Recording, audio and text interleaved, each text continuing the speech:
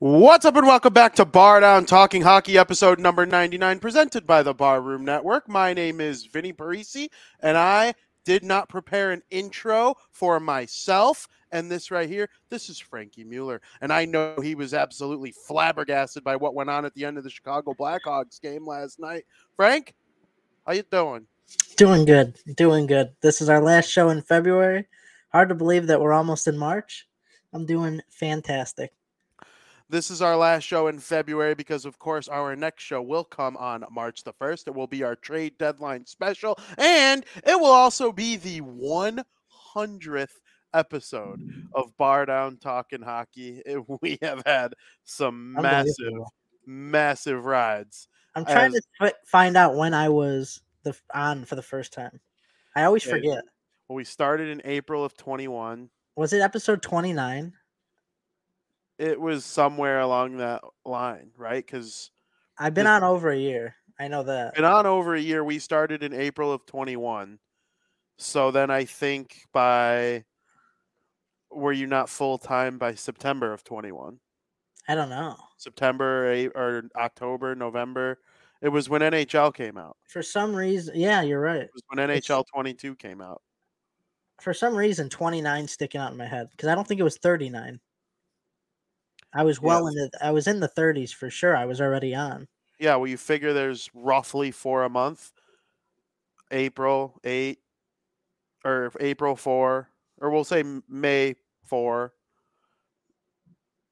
June 4. That's 8. I don't know. I'm not good at math. Somebody in the chat, figure it out and let me know. Figure it out. It's not that hard. Just go to episode 29 of Bar Down. If I'm not there, go to 30. Well, you were a guest. Does that count? No, I want to know like when I think I was a guest on the 28th episode. Okay. That would make sense. I don't know. It's not that hard to figure out. Somebody watching, go ahead, do it, and then let me know. Yeah, and if nobody comes through, I'll figure it out. Because I want to know my anniversary.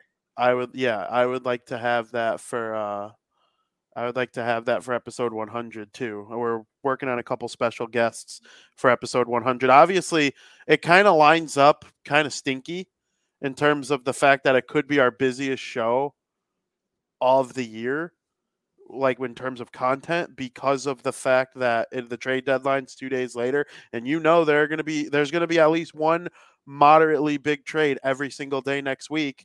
And it wouldn't shock me if there was one right now. We've already had 3 or 4 massive ones. Mm-hmm. And, we're going to get to those in period number 2. But, we're going to find a way to celebrate. We're going to make it work. It's episode 100. Bar Down is important to both of us. This is my baby, right? Like, this is my first ever podcast that I ever did. Like, that was mine. I've been guests on other shows. Like, shout out to my friend Dion, who I used to work at Panera with, EC Sports. I was a special guest. I was their hockey guy that they brought in once a month, but that wasn't my podcast. That was theirs, and I was the hockey guy. It was called Inside the Penalty Box with Vinny P. That was the name of the segment. I used to have to go to Anthony's house every 4. It was every 4 Tuesdays. I had to go to Anthony's house. And it was. You had the full basement, right? Yeah, the sick basement. Yeah, I remember you telling me. Yeah. And so that was really fun. That was my first ever experience, like talking virtually on live internet programming, EC Sports with Inside the Penalty Box with Vinny P. That was the name of the segment, because those two guys didn't know jack shit about hockey. And it was inspired by what's his name? Chance the Rapper. Okay. Chance the Rapper went on Saturday Night Live and was the basketball guy, but he filled in for Laszlo Holmes. He filled in for the hockey, and that's what's up. As they say in hockey, let's do that hockey. So I would go in and be like the actual hockey guy, and Dion would just sit there the whole time. That's what's up. That's what's up. So Tommy wants to know, you worked at Panera for about 8 years, right? Yeah, it was actually about 8 years and 3 months. And I am very, very proud of it. I bring it up quite frequently. But yeah, inside the penalty box with Vinny P, that was my first ever thing. But, Bar Down kind of came from that and my experience doing that. So, I'm happy of all the people that have helped me build it along the way. You, Frank, obviously. Joey Parisi, one of the original co-hosts of the show. Aldo, of course, Aldo Gandia, the Barroom Network's barkeeper. We're going to get to all that next week on episode 100, so make sure you tune in. Frank, what comes before 100? 99. 99, the greatest player in the history of the National Hockey League, war number 99, and we are going to dedicate an entire period to him. I present to you the Wayne Gretzky period number 1.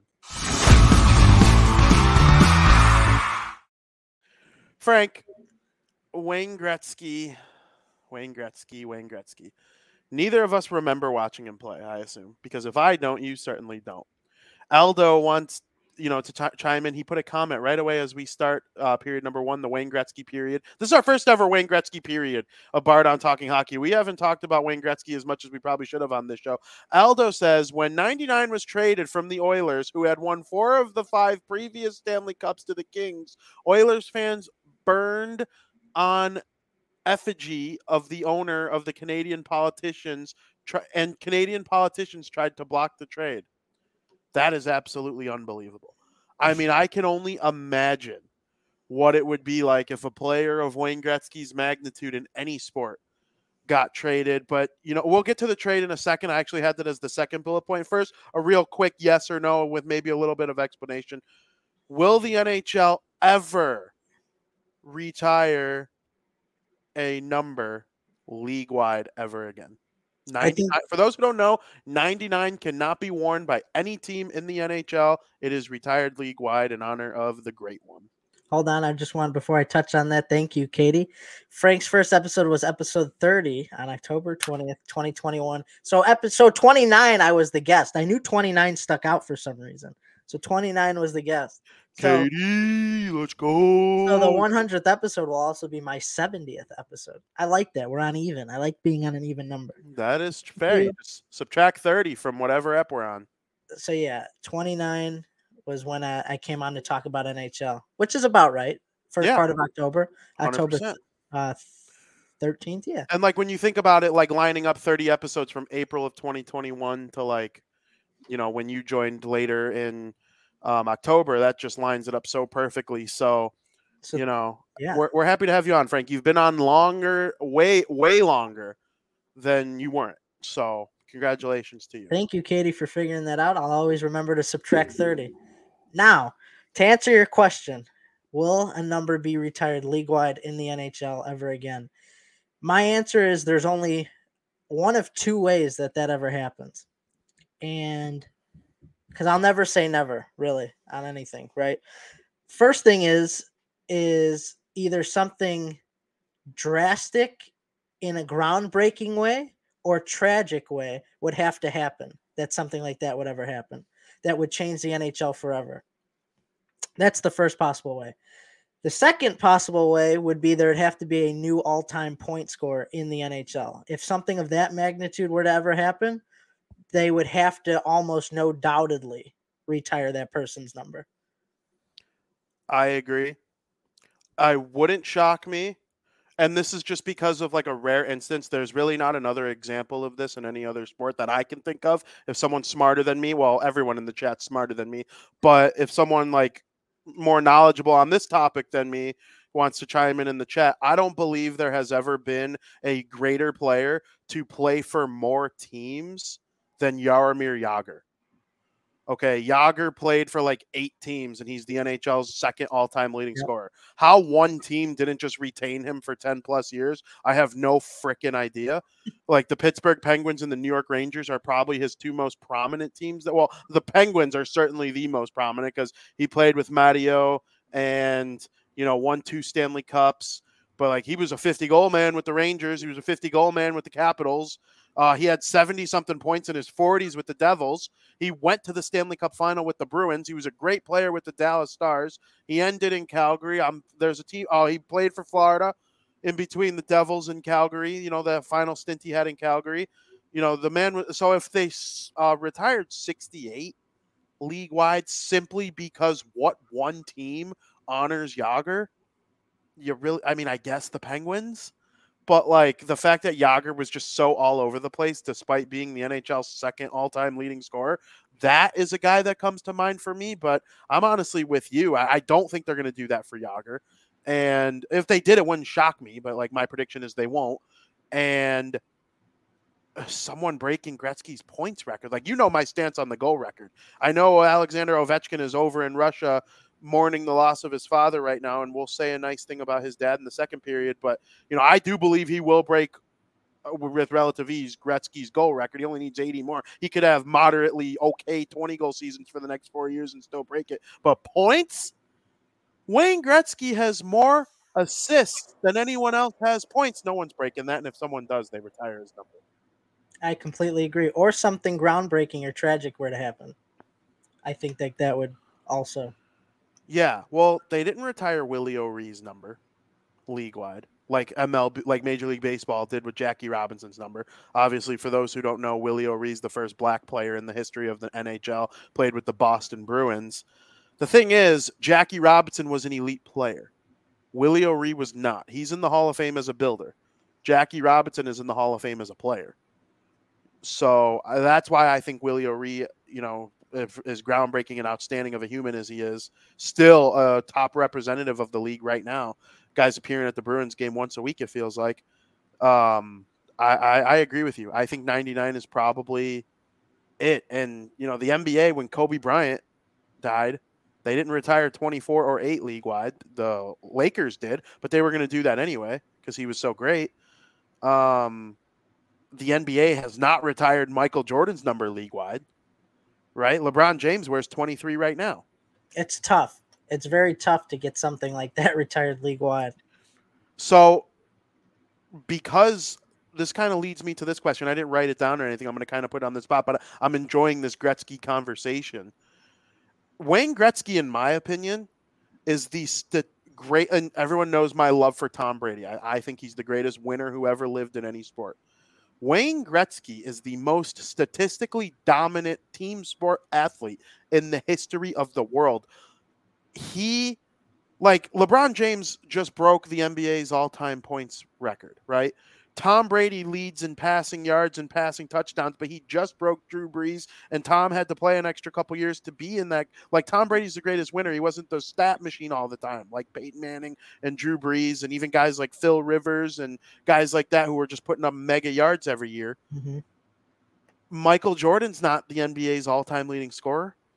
Tom Brady, he won't be the NBA's passing yard leader forever. Patrick Mahomes might break it with ease. And even lesser guys like Justin Herbert, Lamar Jackson, Trevor Lawrence, those guys could beat that record.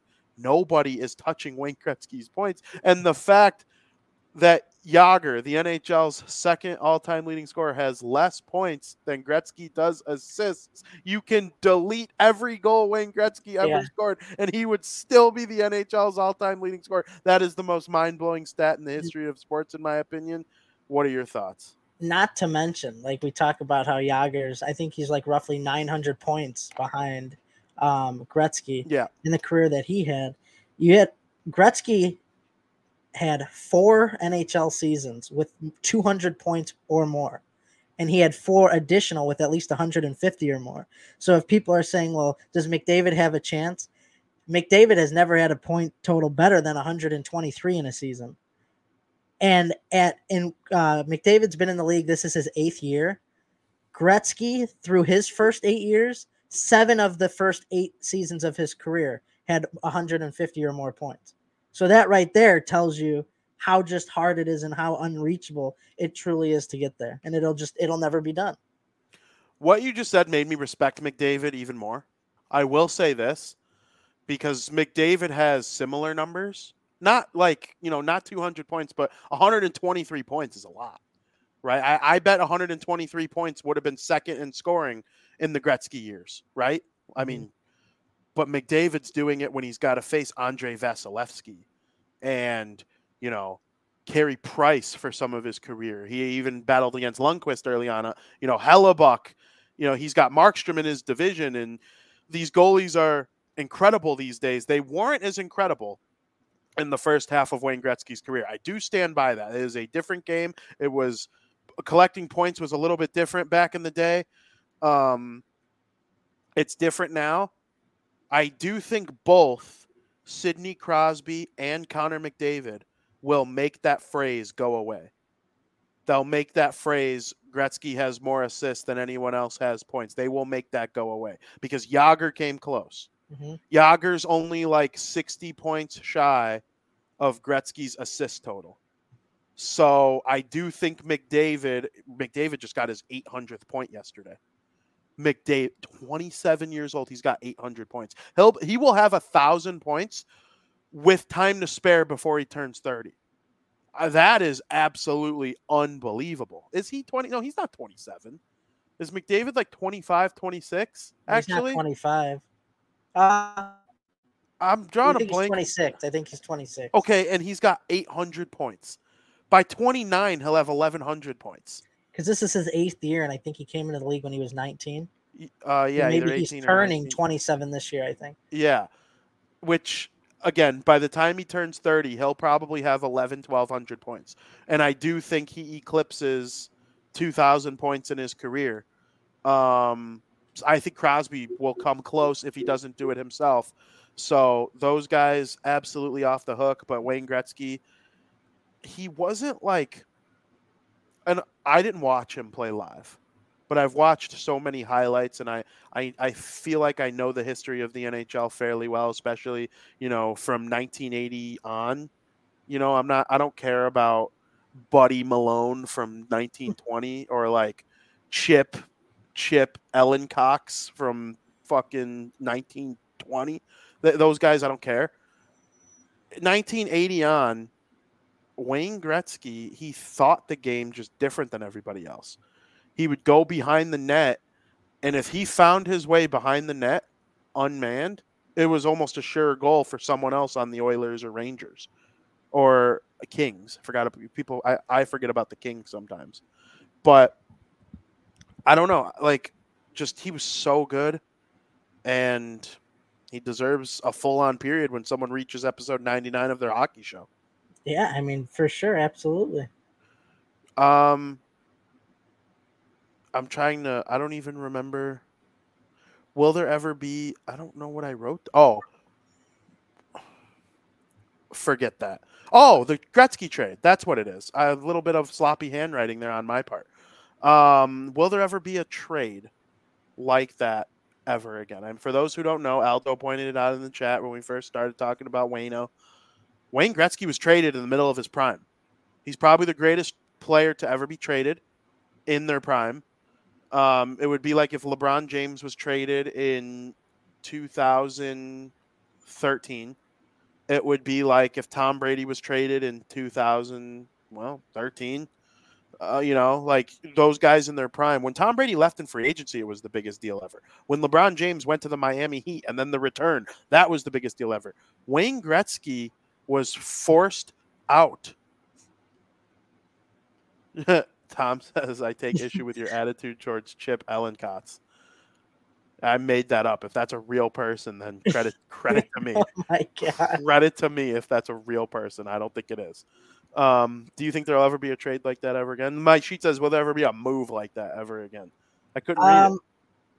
Are we talking about like the Gretzky to the Kings from the Oilers? The Oilers. Yeah. Okay, so after winning 4 Stanley Cups in the last 5 years. Let's break it down a little bit for people who don't know the trade. So the Oilers traded Wayne Gretzky, Marty McSorley, and Mike Krushelnyski to the Kings in exchange for Jimmy Carson, Martin Galinas, and 3 first-round draft picks, which it was a 1988 first-rounder, 1991 first-rounder, and a 1993 first-rounder, along with $15 million. The way I stand on it, and something we always talk about, is no one's untradeable.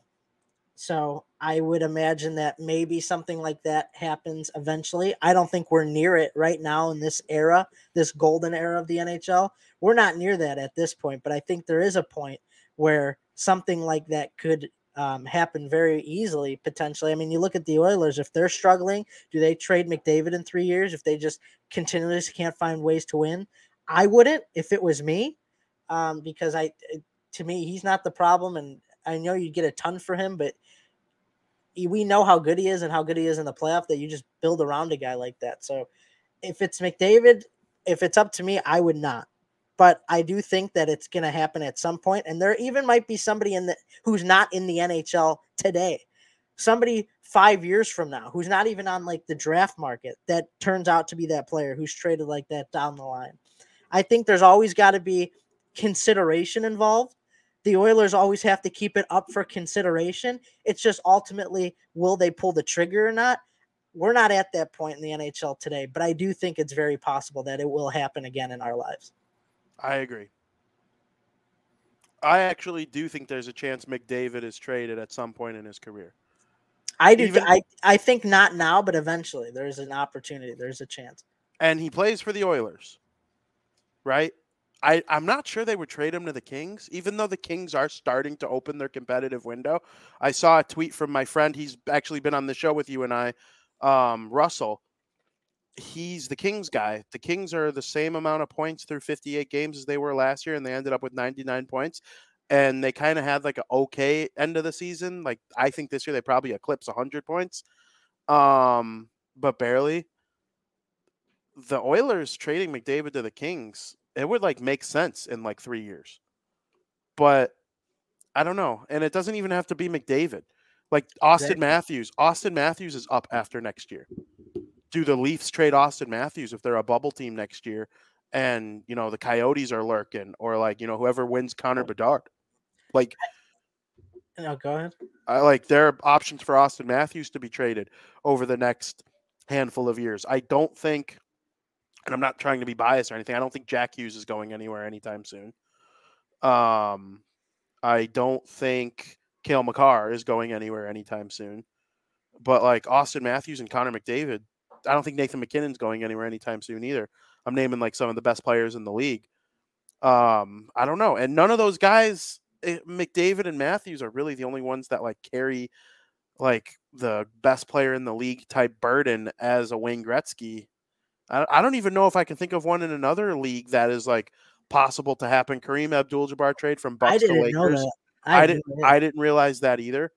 And, you know, I know Giannis Antetokounmpo plays for the Bucks right now. Could I see them trading him one day? Maybe.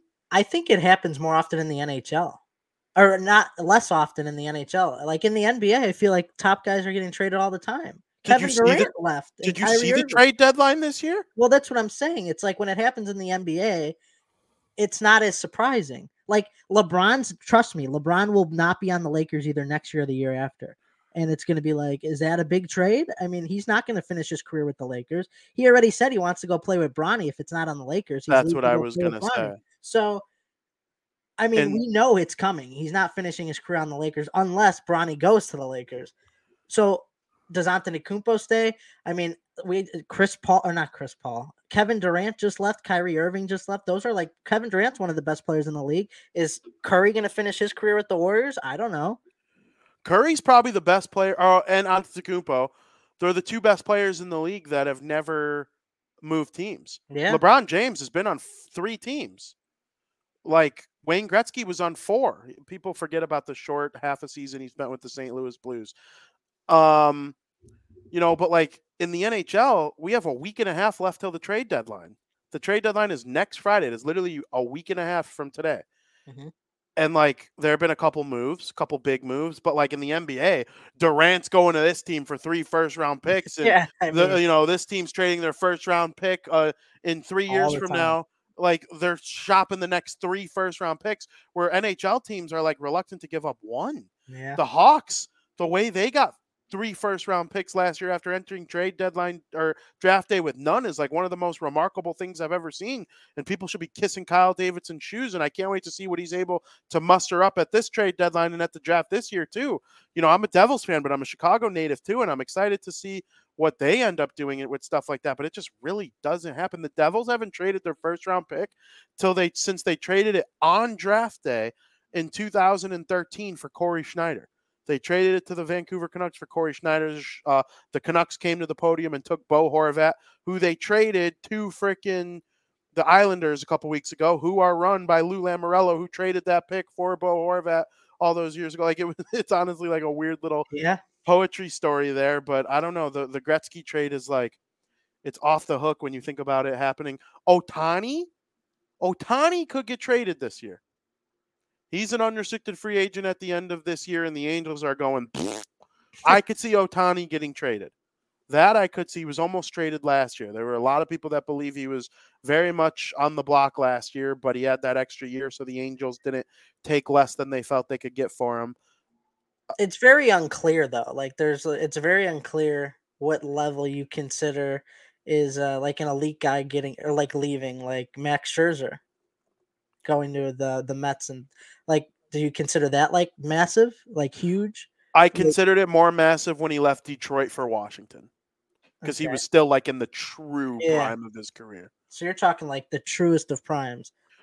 The truest of primes between like if Josh Allen were to get traded. See, yes. That would be shocking. It would be shocking. It would be huge.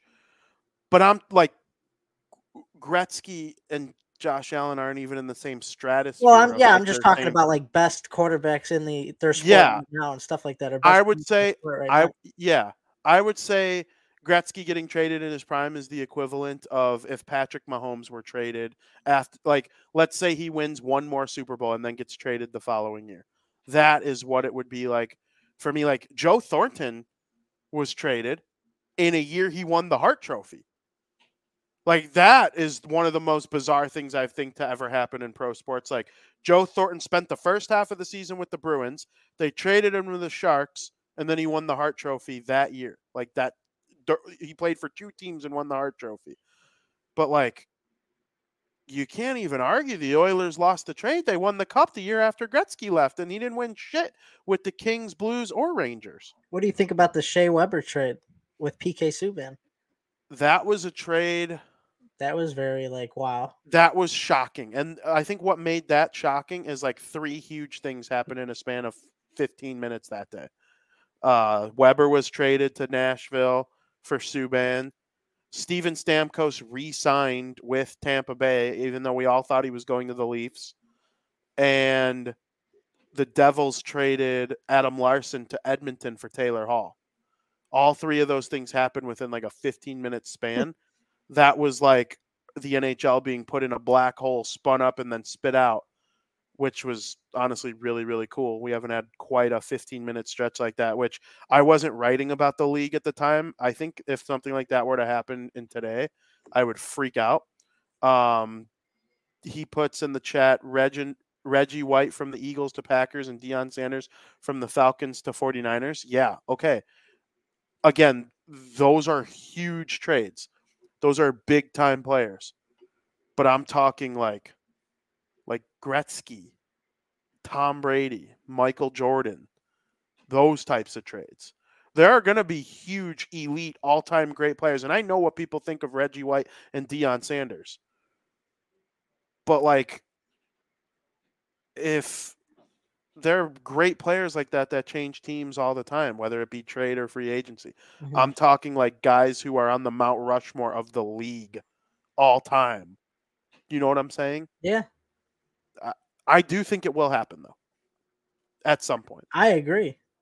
I never say never on anything, because nothing surprises me anymore. News will break and I'll be stunned, but it's like, it really doesn't surprise me. Anything is possible. 100%. Anything is possible. His point total? I wouldn't say it's ever going to happen. I it's near impossible, I would say, for it to be broken. Just because of the way the game is played today, right? Not because somebody's not good enough. And you need 200-point seasons to break it. Yes. You can never play as long of a career like McDavid and have 130-point seasons or whatever and expect to break it, even if you played an extra 5 years. Because at the end of your career, you won't be getting 130 points. It's just you can't sustain getting that many points with not having 200-point seasons. It's impossible. So that's why I would say it's near impossible, because I don't think that's ever going to happen again. We're never going to get a player who has 4 200-point seasons. The game of hockey has changed. It's never going to happen. So while I always say never, it's probably near impossible that it's going to happen. And if it does happen, I don't think I'll be alive, or you, or any of us. It'll come generations down the line when, I, yeah. I agree. I do believe if you took McDavid or Crosby and you plucked them and put them in a time machine and sent them back to 1982, they are good enough to have that many points in that NHL. That I do believe. And I do believe that if you took Wayne Gretzky in a time machine in 1982 and you brought him to 2022 or 2023, he would be like a 100-point guy. He would have like Connor McDavid type production or Nikita Kucherov production, Jack Hughes production. You know, he'd probably be like amongst the best players in the league. So, if not the best player in the league. I just don't think he'd have 2,800 points or whatever. It's tough. So, I don't know. It took how many years for Ovechkin to like maybe break the goal record? But he's not even close in assists. And anybody who would come close in assists probably doesn't shoot it enough, so they're not going to be anywhere near in goals. Mm-hmm.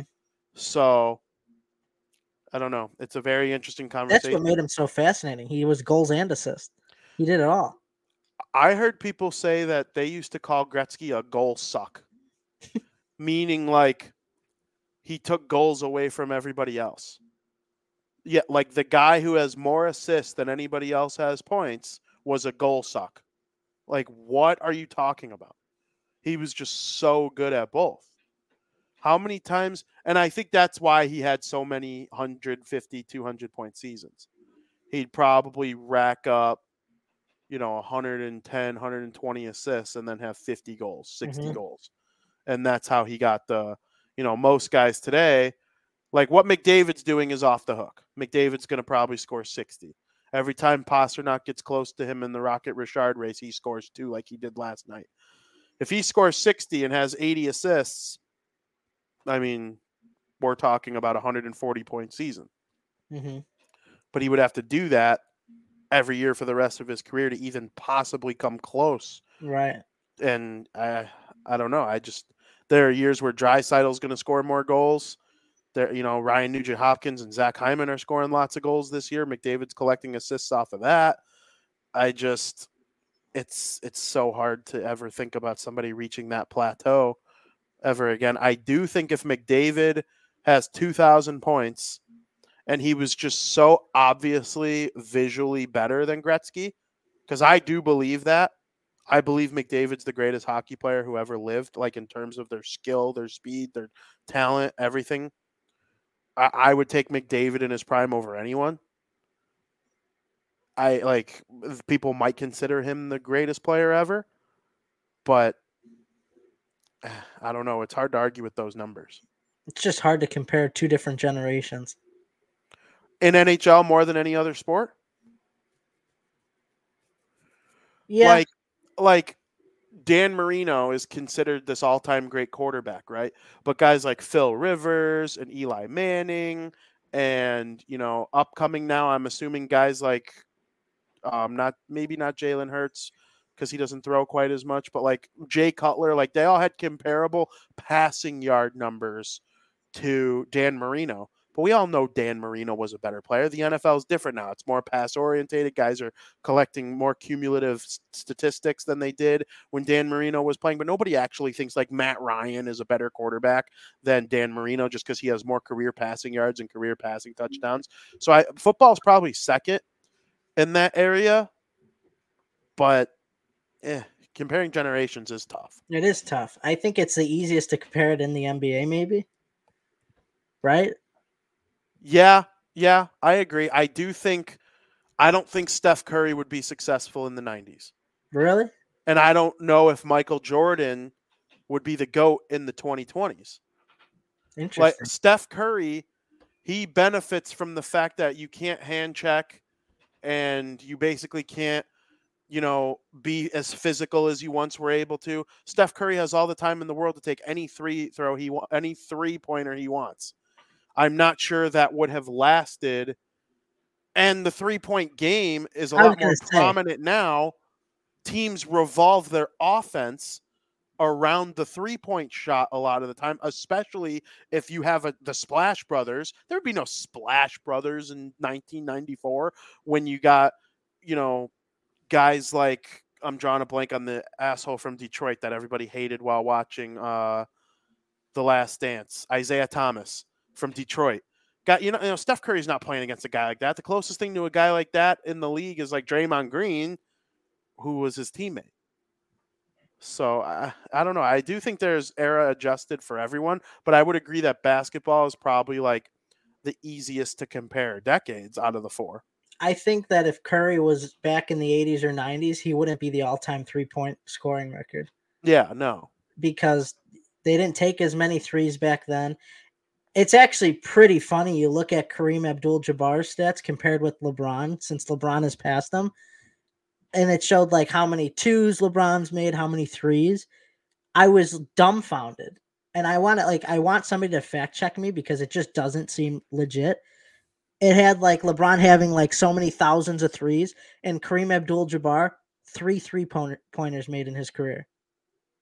3-pointers made in his career. That's unbelievable. Because the players didn't shoot threes back then. Now you got a 2-on-1 the other way. Instead of going for the easy slam, the guy pulls up and shoots a 3 and hoping that if he misses, his buddy is rebounding it. I mean, it's just a different game nowadays, but it's unbelievable. When did Kareem Abdul-Jabbar play? My guess would have to be the 90s. I think 93 maybe. because they adopted the 3-point line in 1979. So anybody pre-1980 he's not didn't. that old. No, but anybody pre-1980 didn't even play in an NBA with 3-point He says, line. yep. I don't know if you're agreeing with me. I'm pretty sure he only had 3-pointers in his career. Yeah, he was agreeing with you. That came in before I brought up the 3-point line thing. Unbelievable. Yeah, every game has changed. Nobody, like I said, nobody thinks Matt Ryan or Eli Manning or Phil Rivers are better quarterbacks than Dan Marino, but statistically they blow them out of the water. Oh yeah. But sometimes the eye watching them, that does mean something. And I do think McDavid is the most incredible hockey player I've ever seen, even more than Wayne Gretzky. And there are people out there, like if you ask someone in Boston who's the greatest NHL player who ever lived, they'll tell you Bobby Orr. If you ask somebody from East Canada or Pittsburgh who the greatest NHL player who ever lived is, they're going to tell you it's Mario Lemieux. But I think it's Wayne Gretzky as of right now. I think Sidney Crosby's creeping up. If he reaches 2,000 points and has 3 Stanley Cups and 2 Conn Smythes and 2 gold medals and a World Cup of hockey and a World Cup MVP, sign me up for that guy. I don't know. The great thing about it is we get to watch all these eras and adjust it to what we're seeing today. Skylar says Kareem played from 69. I didn't think he was that old. Nice. To 1989 per the Google machine. Wow. So that means before the 3-point line for 4 years. Yeah. I mean, no excuse for the other 16 years he played after that. Yeah. That's true. I don't know. He said Demon says David way more talented than Wayne. Assuming you're talking about McDavid. Yeah, I think so. The way McDavid, I mean, I was watching the Oilers the other night, and I haven't seen the Oilers in person yet, oddly enough. I just haven't bought a ticket when the Blackhawks are hosting the Oilers. I probably should do that soon because I've heard watching McDavid in person is even more crazy. When you watch him on TV, though, and I watch the Oilers a lot, they're on late at night more than most teams because they're in Western Canada. His acceleration is unlike anything I've ever seen, and he doesn't slow down when he has the puck on his stick like everybody else does. And McKinnon, I think, is the second fastest player in the league with the puck, but McKinnon gallops. He looks like a horse running. He's like, where McDavid, it's just like his crossovers are unlike anything I've ever seen in life. And he dangles like Datsuk. He shoots like Matthews. And he skates like Barishnikov, except 10 times faster on hockey skates with big meanies trying to hurt him all over the place. So I do think it's a different time. There's no enforcers in the league today. McDavid doesn't have to deal with a brutal beatdown that Gretzky would have to. Gretzky would have people to protect him. But, Gretzky had Yari Curry. But, all great players have other great players to play with. I hate when people use that as a knock on people because, like, Gretzky had Yari Curry. McDavid has Draisaitl on the power play, not at 5-on-5. But it's amazing what this Wayne Gretzky conversation can lead you to talking about. Could lead you to talking about McJesus. Well, I like comparing all-time great players across sports. I like every sport.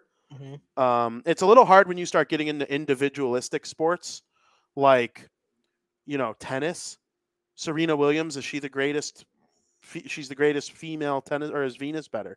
No, Serena's better. Serena's better. Okay, is she the greatest women's tennis player of all time? Probably up there. But Billie Jean King was pretty good. Yeah, and you start comparing different era though, But like Jokic, or who's the other guy I'm thinking of? Nadal, Federer. Nadal and Federer. Those are the three-headed dragon. And yeah, but it's different with individuals because it's hard to compare individual sports to team sports.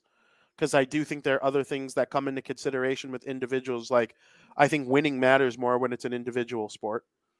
No one poops on Gretzky for not winning another cup after he left the Oilers because winning the Stanley Cup is so hard, and they started to add more teams. It's a team game. Where, like, in swimming, Michael Phelps, it's all him. All his gold medals are a representation of how great he was. So, that's why I don't bring up individual players in other sports, like golf, Tiger Woods, right? Mm-hmm. Winning matters more in terms of your greatness. So, got anything else on Wayne Gretzky? What does he mean to you? I just love that he's still involved in hockey. He's not one of those guys who's just like a legend that everybody talks about, but you don't hear much about him in the present day.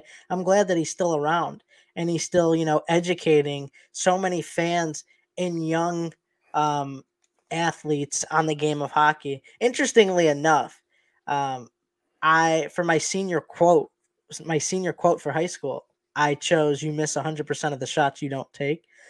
I love that quote.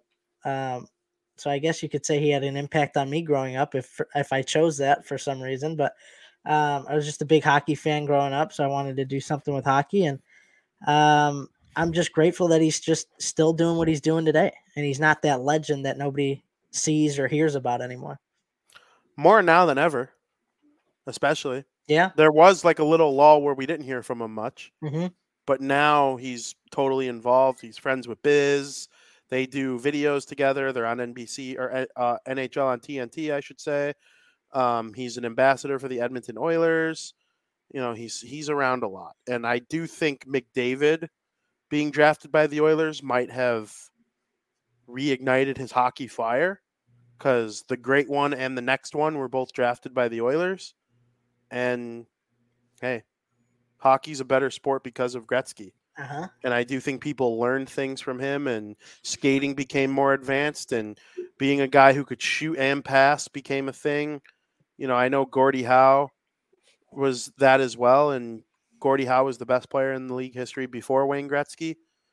Every record Gretzky broke broke Gordie Howe's record. Like we saw Ovechkin just recently pass Gordie Howe's goal record to become second all time. Like everything, if you ask Wayne Gretzky who the greatest player of all time is, he will tell you Gordie Howe. I have heard him say it because when they did the 100-year celebration, you might remember a couple years ago, and they had Mario Lemieux, Bobby Orr, and Wayne Gretzky sitting on a stage. Someone asked them, is the greatest hockey player ever sitting on this podium right now? And Wayne Gretzky like quickly went, no. Obviously, rest in peace, Gordie Howe.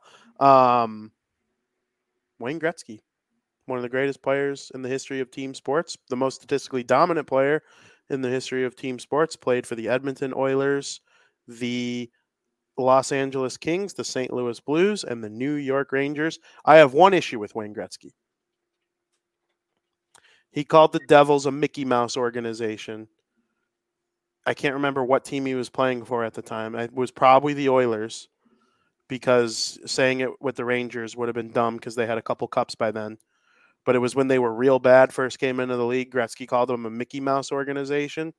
And people have never forgotten that. People bring up the Mickey Mouse thing all the time. There are Mickey Mouse Devil shirts you can buy. Like, At least he likes Mickey Mouse, unlike McDavid. that's true. That is true. He does hate Mickey Mouse, McDavid. Mhm. But the Devils have since, Gretzky said that, won 3 Stanley Cups, been to another 2. Yeah. I do remember I met Ken Danico in 2018, I want to say. You might remember when I took that Yep. picture with Dano. He showed me a text message from Wayne Gretzky complimenting Nico Heischer's game as a rookie. And I always found that to be really cool. And he said recently at the All-Star game that Jack Hughes is the only player that can catch Connor McDavid in terms of like best player in the league.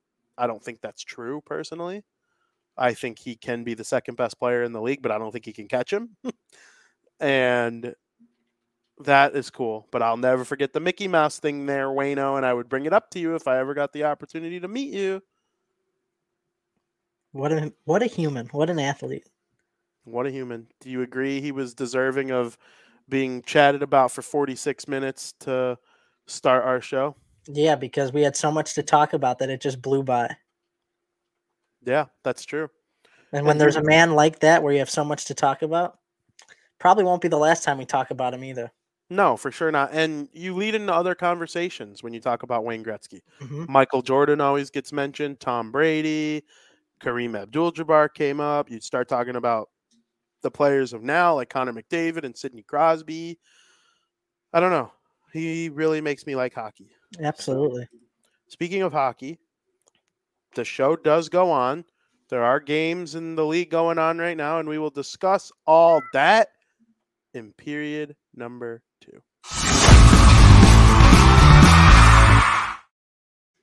Welcome to period 2.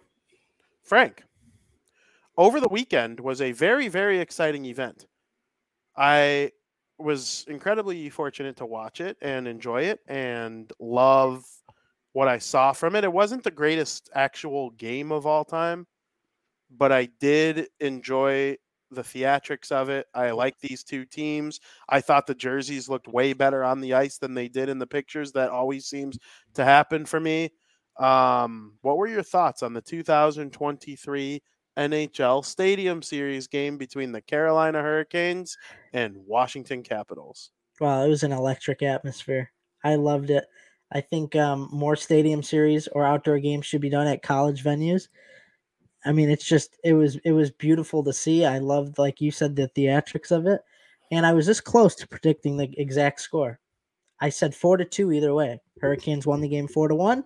Not really surprised. The Washington Capitals were a little, shorthanded without Alex Ovechkin, but the Hurricanes dominated the whole game. But it wasn't even like fun to watch. They were up 4-0. They outshot them. They just dominated them. They looked better. They were the better team, and they are the better team. But ultimately, Hurricanes get their first win outdoors. Martin Necas, 1 goal, 2 assists. Big reason as to why the Hurricanes were so dominant that game. But overall, it was a very interesting game. I enjoyed it, and we move on. Yeah, I thought it was great. NC State put on a show. I liked the way the jerseys looked and the way the teams came out onto the ice. I heard there was some pretty heavy tailgating going on for this Oh yeah. game. Oh yeah. I do. I wish. I mean, would Ovechkin have made a difference? He probably might have scored a goal, right? Like he's the second all-time leading scorer. Probably would have led to my prediction of 4-2. Yeah, possibly, and he gets up for those games too. He like really goes ham. He scored in the Winter Classic against the Hawks. Mm-hmm. One thing that was pointed out to me while watching the Stadium Series that I never really realized. Have you ever noticed there's only been 2 NFL stadiums to host a Winter Classic? Never really Or thought about it. 2 football stadiums to host a Winter Classic. Yeah, I never really thought about it. A Winter Classic or an outdoor Yeah, game? yeah, not outdoor game. There have been plenty of outdoor games, but almost every Winter Classic is at a baseball stadium. I think they like the whole classic that comes with baseball. The Fall Classic. There's another reason. Okay. The football season's still going on. They don't want to destroy what they have left of the field after 17 weeks to do this whole event. And it very rarely ever happens. And they have to know in advance that they're going to not have a game the rest of the season. Like it has to. And now that there's the extra week in the year, every team has an extra opportunity for a home game to end the year. What about college football? That's still going on, or not really, right? College football is almost always over, and they had the Winter Classic at the Cotton Bowl and the Big House. So I think those are okay. But I think most of the big cities don't have a premier college stadium like that. Name the big colleges in college football that you would want to have a state. Well, Michigan, but it happened. It's in Ann Arbor, though. It's 50 minutes from Detroit.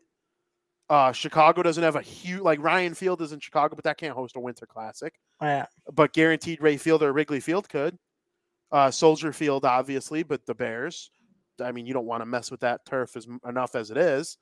New York.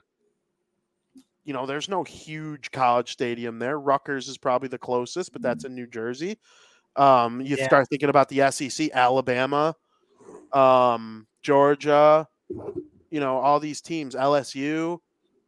There are no NHL teams there. So it was like one of those things that, wow, I never really thought about that. All the NFL stadiums have stadium series. Yeah.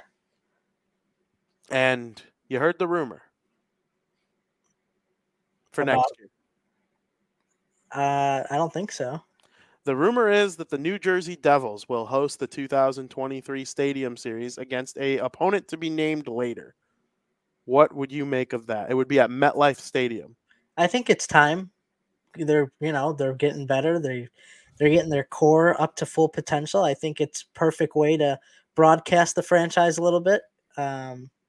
I mean, it should be interesting. I assume it would be against like the Rangers or the Bruins or teams of that matter. That's my guess. Yeah, so I tweeted Rangers, Bruins, or Islanders or other, and I got a lot of love for the Buffalo Sabres, who if the Sabres and Devils played each other in the 2025 Eastern Conference Final, I would be 0% surprised. Like it's just I could see that. Like I would have Tage Thompson versus Jack Hughes. Let's Americanize this great Canadian game of hockey and see what we could do. That could actually be a front runner to happen, actually. That'd be a good game. Yeah. Both franchises on the up and coming again. Absolutely. And the NHL hasn't been shy about using the Sabres, even though they've mostly stunk. Now they're good. Only 3 NHL teams after the Winter Classic next year when the Capitals play or the Kraken play the Golden Knights, which the Golden Knights have played an outdoor game already. The Kraken haven't. After that game is played, there will have been only 3 NHL teams to not play in a single outdoor game. Can you name them? If you give me some time, I don't know how. Let's see. Ducks have been in one. Well, you're saying the Sabres. Oh no, they played against the Penguins in the Winter Classic. And the Rangers. Okay, hold on. Flyers have. Think about the teams that don't get a lot of love. Tampa Bay hasn't had one, have they? They have. I'm trying to think of when. It had to be. It wasn't a Winter Classic then, They played in a stadium series did they? last year or 2 years ago. I'm trying to remember Oh, who it was oh, against. I got one. I got one. The Coyotes. The Coyotes are The one. Coyotes are one. Oh, Tampa Bay played Nashville. Yes, where the Titans play. Did the Oilers play outdoors? Yeah. Oh, yeah. Heritage Classic. I was gonna say it had to be the Heritage Classic. The Jets Heritage Classic, probably. It's tough, VP. Every Canadian team has. Okay. There's a hint to you. And you're saying after next Do you year? remember when the Lightning played the Nashville Predators at outdoors? the Titan Stadium? Kind of. I kind of remember the jerseys. I It don't was a remember stadium the game, series. It I was don't a remember the stadium game. series. I'm drawing. Oh no! You said all Canadian teams. I don't know. You were close with Tampa. The Panthers. Yep. Panthers have yet to play in one. So Panthers, Coyotes. It's so hard to just. I know. The Islanders have, right? Yes, the Islanders. They played the Devils. Or no, they played. Oh, the I Rangers. remember that. I They played remember the Rangers. It was Rangers. the Yeah, Rangers. Rangers and There Islanders. was and There 2 were- days prior to that, the Devils played Yeah. the Rangers. They were all at Yankee Stadium. I'll give you a hint. I'll give you a hint. When this was asked to me, this was the first team I guessed right because I've been begging for this team to be in a Winter Classic against another specific team for like 5 years now. That's the only reason I got it right first try. You were was the begging first for team this I team? nailed. I want this team to play in an outdoor game at one specific venue against one specific team really, really bad. If Vinny Parisi was appointed commissioner of the NHL tomorrow, this is one of the first things I would try to call into action. I wish I had the list of teams. I just can't. Everyone I'm thinking of is like they played. I'll give you a hint. I'm trying to recreate the greatest college rivalry through the NHL using this team. Well, Detroit has college rivalry. So now you're throwing me off. Like, I don't know. I want them to play a game. If you gave me the venue, I'd probably get it. You're going to get it. I want them to play a game at the Shoe. My light's flickering. What's going on here? You're going to lose connection. I want them to play a game at the Shoe between the Red Wings and the Blue Jackets. So bad. You can recreate Michigan versus Ohio State. You can get all those Ohio fucks I actually forgot about the Blue Jackets. host a game against their rival from Michigan. And I don't know why this is happening with my light. Just deal with it. That would be awesome. The Columbus Blue Jackets. I forgot about them. I do think whoever gets Bedard gets a Winter Classic relatively after, and 2 of those 3 teams that have never played in one are, involved in Bedard, although the Coyotes have points in 9 straight games. What a bunch of idiots they are. Everyone gets so mad at me for thinking that, but my brain works the way it works. I do hear from trusted sources that there is plan for an all Florida outdoor game in the near future. So I do think Florida is probably one of the next to come off that list. Arizona probably has to get out of their $1 billion in debt before they figure this thing out if they don't move or whatever. And I think the Blue Jackets will get theirs eventually too. Eventually, they'll all have one. Absolutely. Yeah. But Devils Rangers would be sick. Although I'm sick and tired of the Rangers. Well, we already had that in an outdoor game. I know. Devils Islanders would be awesome. I don't see them putting the Bruins in an outdoor game next year just because they had the Winter Classic last year. Or this year. I would do Sabres or Philly if it were up to me. Sabres would be cool. I like Sabres over Philly, I think. Yeah, me too. Sabres would be my number 1 choice. Yeah. I think down the line, the Hawks will face the Avalanche in an outdoor game. Who have they faced so far? The Blues, the Wild, the Penguins, The Detroit, Capitals. Washington, which was so weird. They have the most outdoor games played of any team. Mm-hmm. I think that's. Wait, how many do we name? They got 6 outdoor games, right? We named 5. Detroit, Minnesota, St. Louis, St. Louis, Pittsburgh, Pittsburgh, Washington. Washington. And Washington, was that their most recent? Yeah, right? In 2015? Or did they play the Blues in 17? I want to say they played the Blues in 17, actually. Yeah. We're missing one. I thought they had 6. Panarin has played in an outdoor game with the Hawks. Yeah, it was 17 then with the Blues. We're missing one, though. I thought there were 6. Yeah, but did they play someone twice? I'll look at it really quick. I don't remember. Now I'm drawing a blank.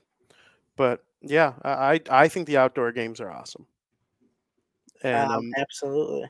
I'm a big fan of them. I can't think of who. Oh, I'm finding it. Frankie's looking up who the Blackhawks have played in an outdoor game. Again, Detroit, Pittsburgh, St. Louis, Minnesota, Washington. Okay. Have they not? They didn't play Blackhawks first, or no? Their first ever game, outdoor game winner classic against Detroit. So you got Detroit, Penguins, Capitals. We missed one. Here's the one we missed. The Minnesota Wild. I said that. Oh, you did. I was there. So 4.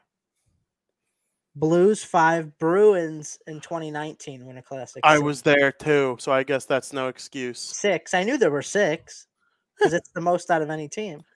How can I forget that my favorite one I've ever been to? I think one against the Avalanche is coming. That would be cool. McKinnon and Bedard. Better stop winning in overtime there, son. We'll get to that in a second because I didn't write that down because of the fact that it happened after I sent you the sheet. But Stadium Series, Ovechkin was gone. Mikhail Ovechkin has passed away. Alexander Ovechkin's father. Very popular figure amongst the Washington Capitals community.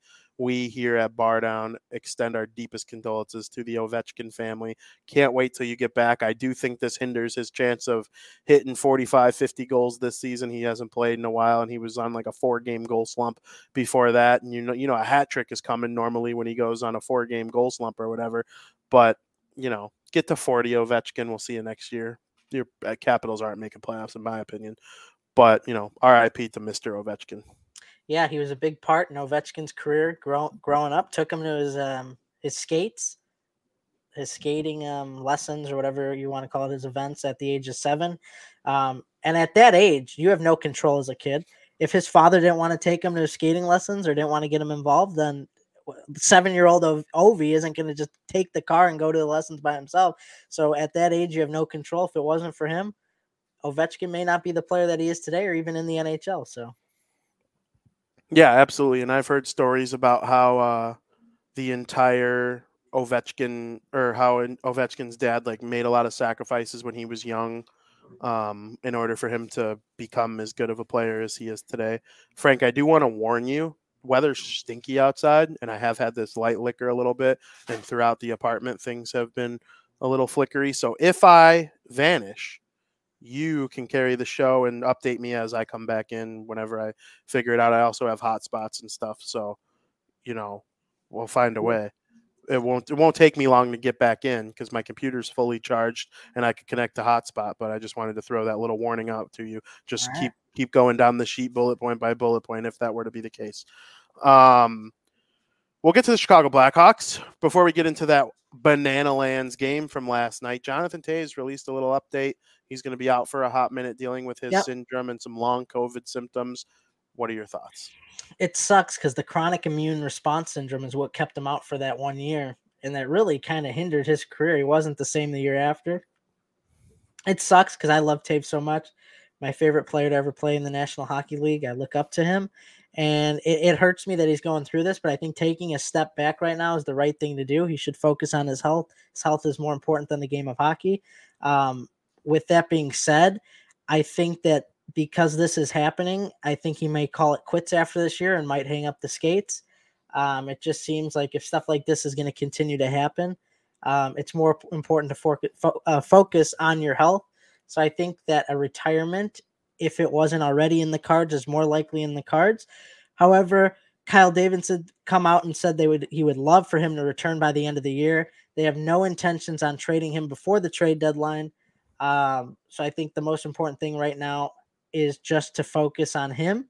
And if he does make a return, that he gets up to that full potential, or just that as long as he's playing hockey and enjoying it and he feels good about it, then return and play. But ultimately, like I said, it's best that if he just focuses on himself right now, because like the Hawks aren't going anywhere this year. It wouldn't really be, it's not really an ethical thing to do, I would say, trading a guy like that either. So just focus on him and get back to the game of hockey whenever he can, if he gets to that point. So thinking about you, Taves, and I hope hope and praying for a speedy recovery. Yeah. Love Taves, one of the greatest captains in the history of the NHL. He will be a first ballot Hall of Famer. People who argue it, like, fuck you. Like, so dumb to say that Taves isn't a future Hall of Famer. 3 Stanley Cups, captain of all of them, youngest Stanley Cup champion captain in the history of the league. Selke trophies, lots of points, big moments. 2-time Olympic gold medal, World Cup. I mean, Taves made one of the greatest plays I've ever seen, and it wasn't in a Blackhawks uniform. It was with Canada at the World Cup of Hockey when Drew Doughty took just an incredibly stupid-ass penalty against Team Europe.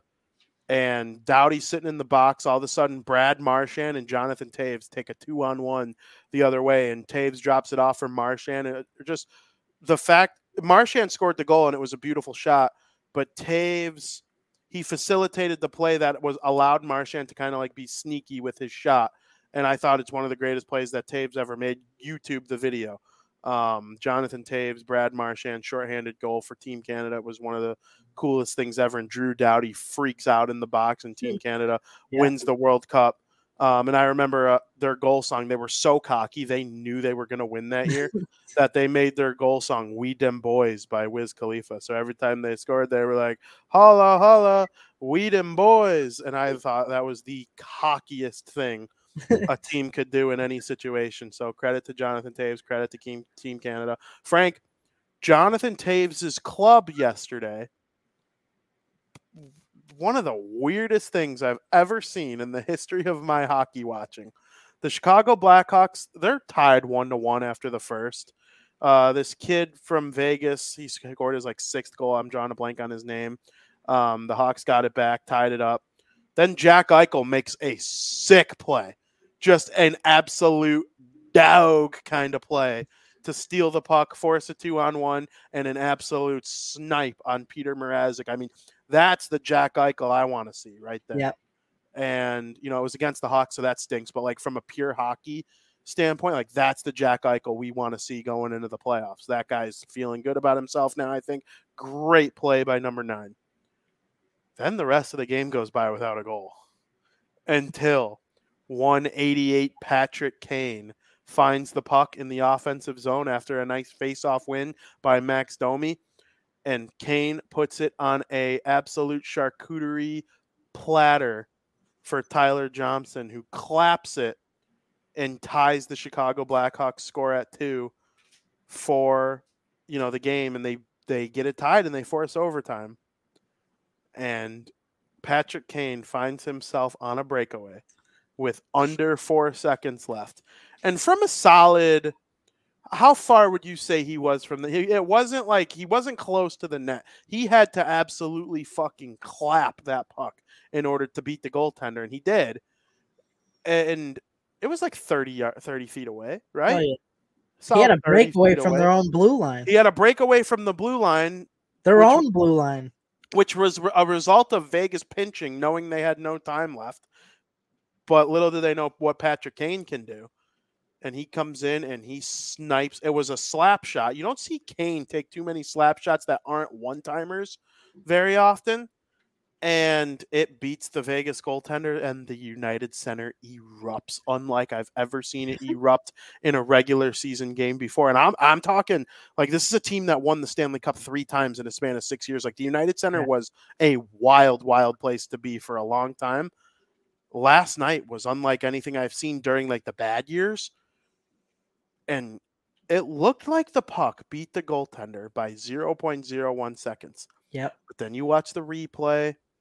And again, what you see on the TV is not official. And that's the one thing people need to understand. It's kind of like the yellow line in football. It's not official. The green light came on, I think, before the puck entered the net. Mm-hmm. But you can't definitively prove it. And the call on the ice was goal. And I was so annoyed that they called it back. I couldn't believe they didn't give Kane that goal. What are your thoughts? When you're looking from Kane's point of view, a head-on shot when he shot it and you see it gets past the goaltender, it looks like it beats the clock. Then they show the bird's eye view kind of, but it's like up elevated from like a crowd's point of view where you could see the green light going on. The green light went on well before that puck went in the net. I'm saying like well. So even if it wasn't like official and there's still like 0.1 left, it would have never gotten in fully into the back of or across the goal line. From where I saw the light go on and from where the puck was, it was like just barely in like the blue paint when that light went on. So it's like angles played a huge role in this call. And that's all you could go by. That's all the refs are looking at, and the Toronto and whoever's reviewing the call. I mean, that's all they could go at is it with these angles. I had a feeling it was getting called back. I had that gut feeling because of the second view I saw. The original view I saw, I'm like, oh, this easily beat it. 0.1. Even Chris Voster's was like, oh, yeah. And Patrick Sharp's like, oh, yeah, that's in. It looks like 0.1 seconds. But then they show the different angle. And I'm like, yeah, this is probably not going to count. But they got it done in the shootout. Kane, again, in the shootout, takes a slapper. That was wild. Couldn't believe him with the slap shot. He was trying to mimic what happened. Yeah. I don't agree with it. But throw your opponent off his game a little bit. He's not expecting that from Patrick Kane. He's expecting him to slow up, do a little fancy dangle, and bury it in the back of the net. But every once in a while, switch it up. Doesn't go down for Patrick Kane. Tyler Johnson, the game-tying hero, gets the winner in the shootout, and the Hawks beat the Vegas Golden Knights by a score of 3-2. I thought for sure Patrick Kane was going to score in the shootout because he's just been so dazzlingly hot over the last couple weeks. But when he wound up to take a slap shot, I was like, that goal getting called off is in his head. Like, when does Patrick Kane ever take a slap shot? Unless it's a one-timer. Patrick Kane has clapped so many one-time top Ched bombs in his career. Like, nobody's denying Patrick Kane's ability to take a slap shot off a one-timer. But a still puck, one-timer, I mean, like Shea Weber and Chara do that. Like Patrick Kane hardly ever does that. And he rifled one in a clutch moment in overtime, and it was a pinch of a second too late. It was wild. But in the shootout, I thought that was kind of interesting. I was like, okay, Patrick, like you trying to impress these Golden Knights team? It was in his head for sure. Yeah. The Patrick Kane last week or so has been pretty fun. Like, he might get traded, he might not. Like, every day. Like, I think, is it true that if that would be his last game at the United Center if he got traded? Yeah. So, like, the house was packed knowing that.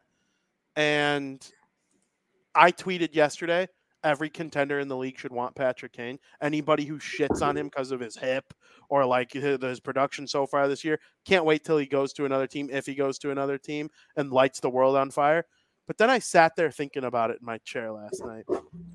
And I was like, okay, the Blackhawks, they would probably get a first, which I'm a high proponent of first-round picks, especially this year, because the first-round talent bleeds into the second round this year, according to all the top scouts in the world.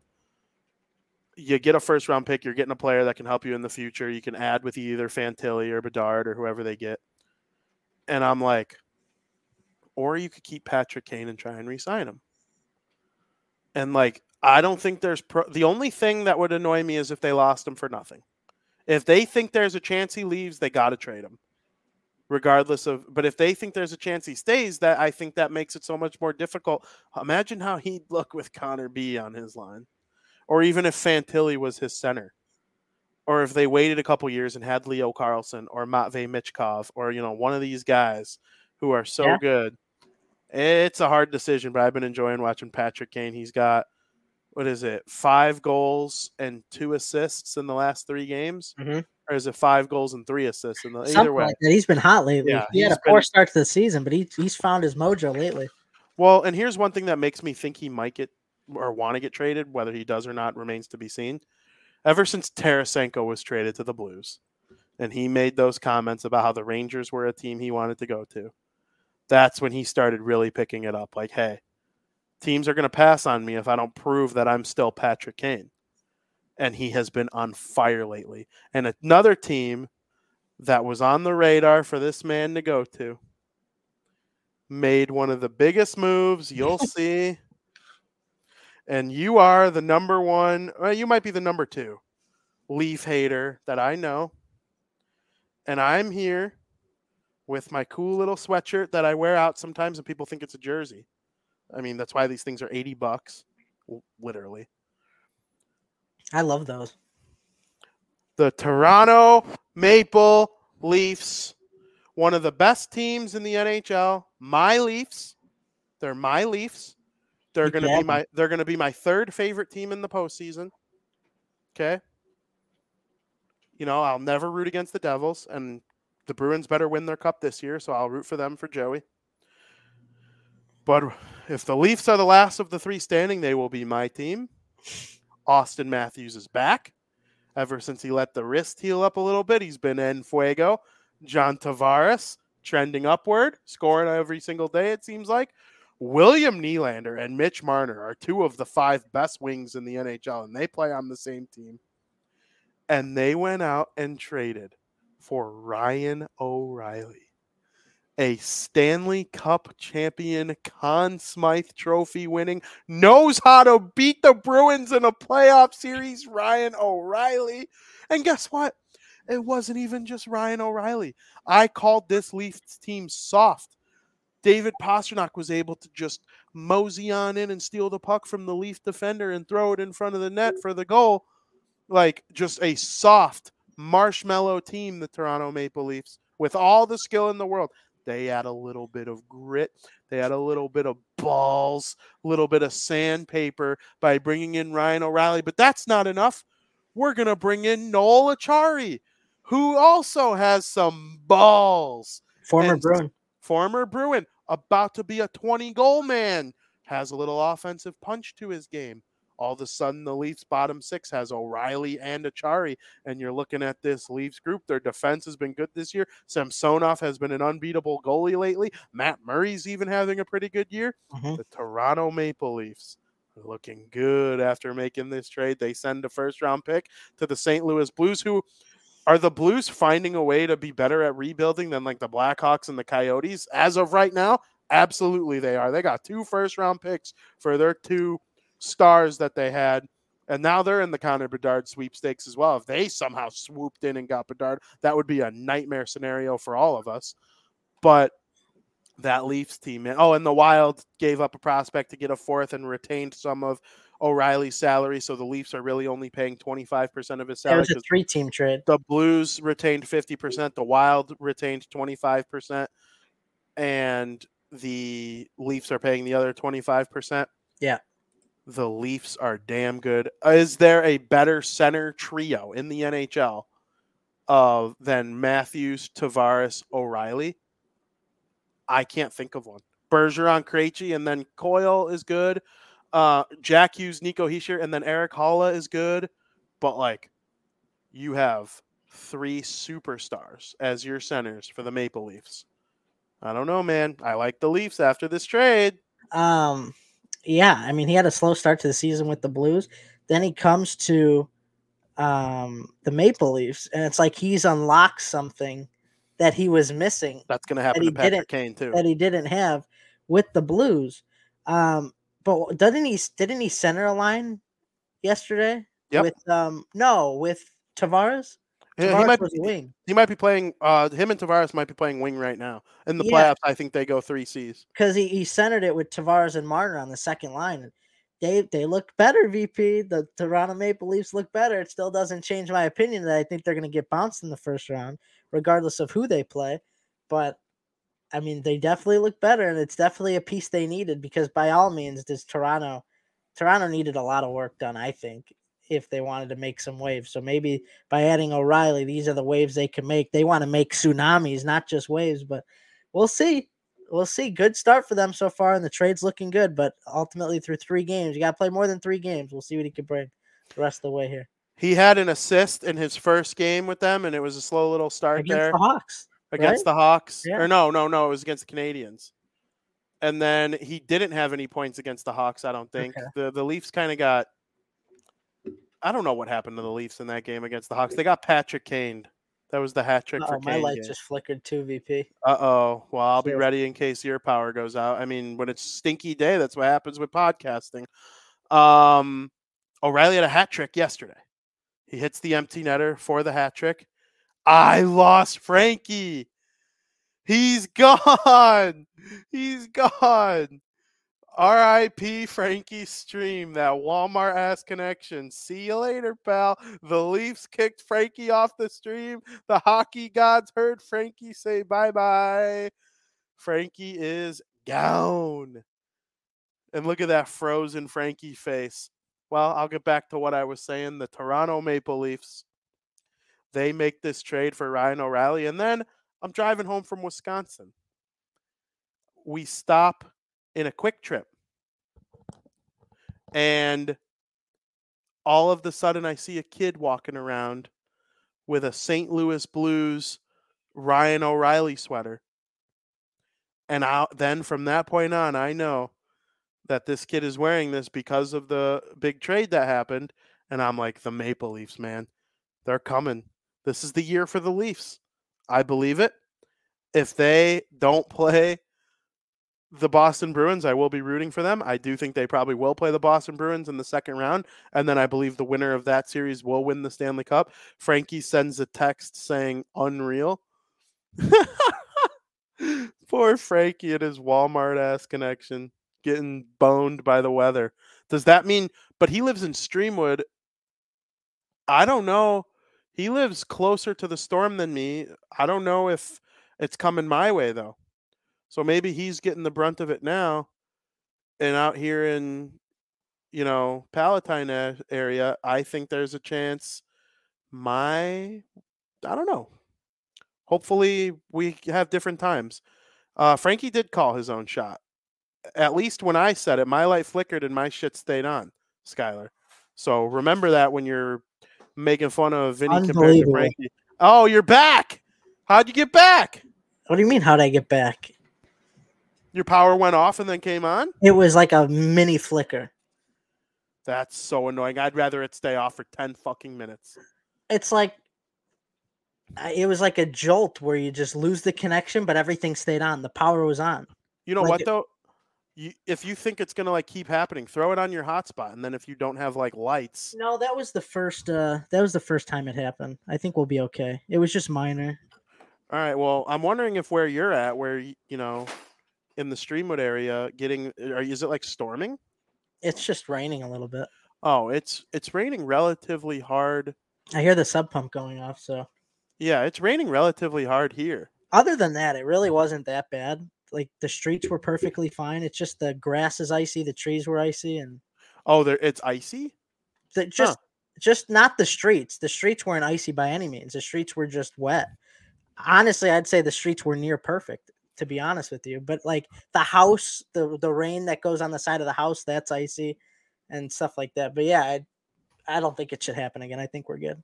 Interesting. I do believe the precipitation is expected to increase over the next couple hours here. So everybody who's watching, stay safe. Frank, where I came from at Christmas Mountain, they shut off, or they turned off some of their businesses for today. Like the bar we like to go to, canceled. Yeah. Are you serious? Because of snow and rain and unsafe weather conditions. Wow. But yeah, we were in the middle of talking about the Leafs when the hockey gods shut your ass down from shitting on them. Nothing will ever convince Frankie. Nothing will ever. I mean, he's got Joey Poison Brain. This is the year for the Leafs. They will be the Toronto Maple Laughs no more, and Ryan O'Reilly is there to make sure of it. No, they're a laugh for sure. They came a goal away. They came a goal away from beating Tampa in the first round last year. And so now it's like this year, they're like, okay, let's just beat Tampa, and then we'll have a roster that can compete with the Bruins. And this is from Joey Parisi's mouth himself. He believes the Leafs are just trying to build a roster that could beat the Bruins, knowing that if they could get through the Bruins, they could get through anybody. I do believe if they reach the conference finals, they will win the cup. Because I think they're better than Carolina and the Devils and the Rangers, personally. Carolina needs to make a move here. Yeah, I know. They need a move. They do, and I hope they don't make one. What's the? I mean, I think they're going to make one though. So do I. The Timo Meier is either going to the Devils or Hurricanes. So that's going to be one hell of a trade. I know. Regardless, it's going to make some waves for you. You're either going to hate it or really like it. So yeah, Timo Meier is either going to be my best friend or mortal enemy in like a week. So I'm hoping it's done before the weekend, though.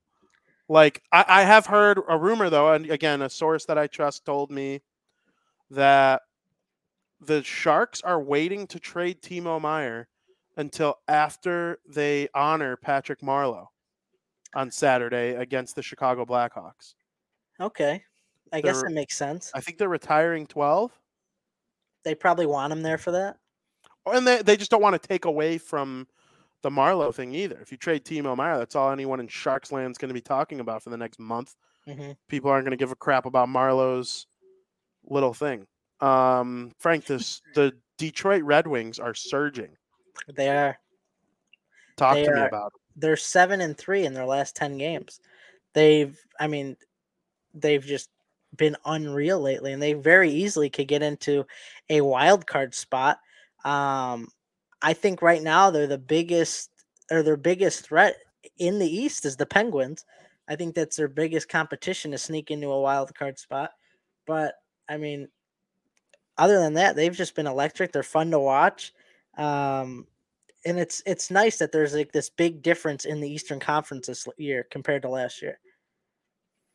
I agree. I hope the Red Wings get it. I hope if it were up to me, the Penguins would climb up and catch the Rangers, and I wouldn't have to deal with the Rangers anymore. But out of the realistic options, I can't find myself rooting against the Penguins.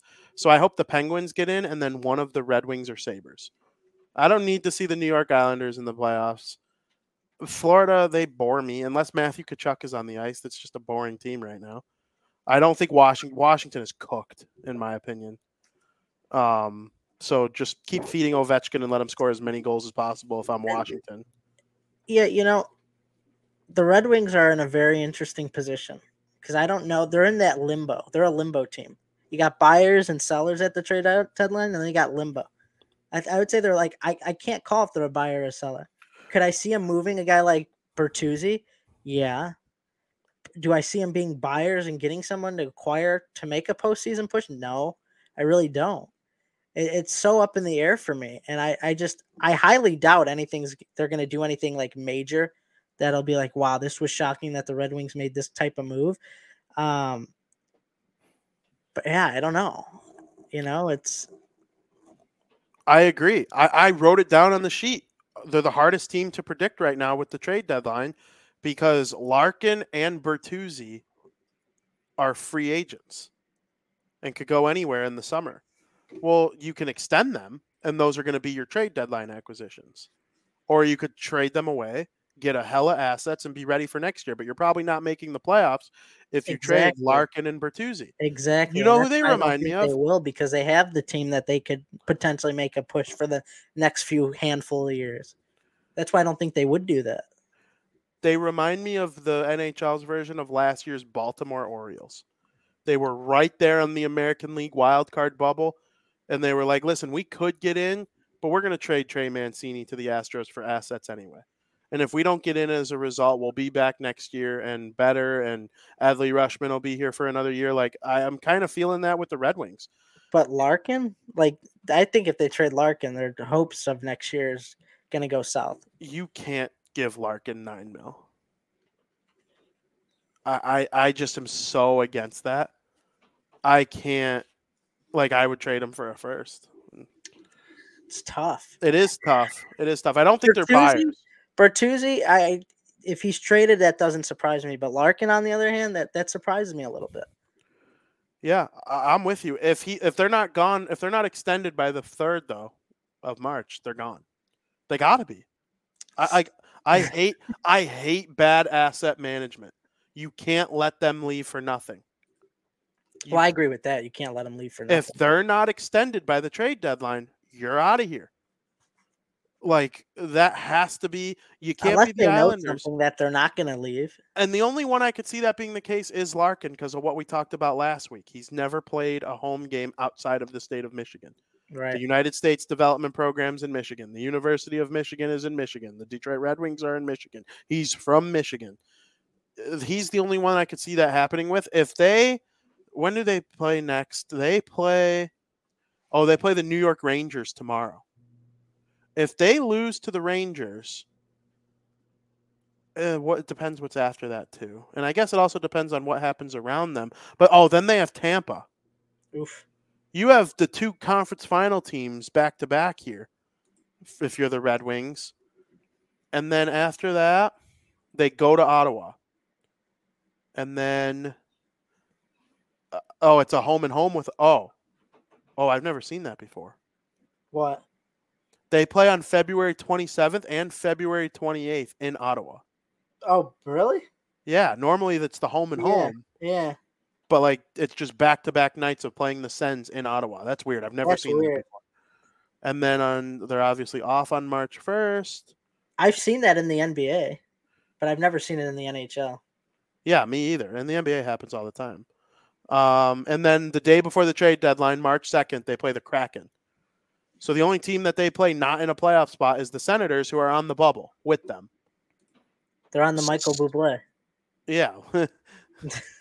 I don't know. It's going to be a tough.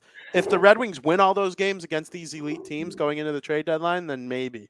It's funny because, I think they have a decent shot of getting into the playoffs.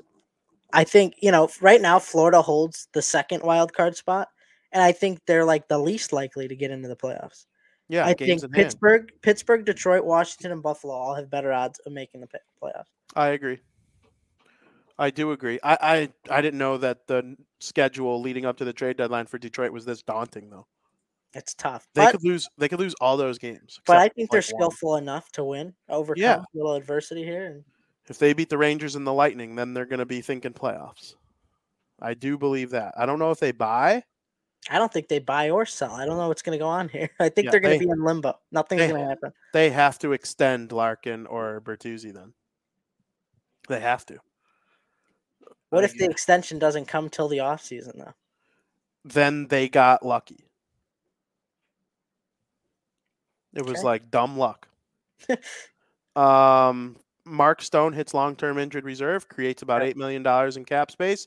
They just saw what Patrick Kane can do yesterday. Are they thinking about making a little trade down there in Vegas? He's one of them for sure. The Vegas prospects were in, obviously, when the Hawks were playing Toronto, they were here, and I don't know if they were here because the Knights were coming into town anyway. But, I mean, Patrick Kane is a potential name. Sean Monahan, Brock Besser. I mean, the Vegas Golden Knights are far from that elite level team, especially now you'll go down with Mark Stone. You need to fill the void somewhere. And I think making a move is definitely something they're going to do at the trade deadline. You got to get something. I don't think you could contend or win a cup with the current team that they have. Sure, they're good. Sure, they have a chance, if not maybe the favorites to win the division. We'll see. But they need other players on this team to make them better because they're far from perfect right now. I agree. If they get the Hawks to retain 50% on Patrick Kane, then that leaves them an extra $3 million too, Vegas. Yeah. So they can go out and get like a depth defenseman as well. And so I do think Vegas could do something here to really give themselves a shot. The West is so up for grabs in the playoffs, in my opinion, because Colorado, now Cale Makar has his 2nd concussion in 11 days, which is like extremely dangerous. There's like a chance they shut him down for the year after hearing that. And, he'll be back. Sidney Crosby dealt with similar situation, in his early days, and we saw what he's done since. But like they're going to be very careful with Cale Makar. I don't feel as highly about the Avalanche without Makar. And so last week when we ranked our teams, I don't know if I would have the Avalanche number 1 if we did that ranking again this week. Yeah, it's a little different. And the Dallas Stars are going to be a team that's in on Patrick Kane.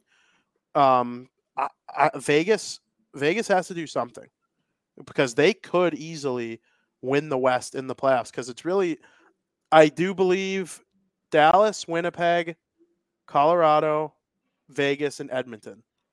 I know the Kraken are in the mix. I know the Wild are in the mix. But like those 5 teams I named first are the 5 that I think have a legit chance in the Western Conference, and we'll see what Vegas can do.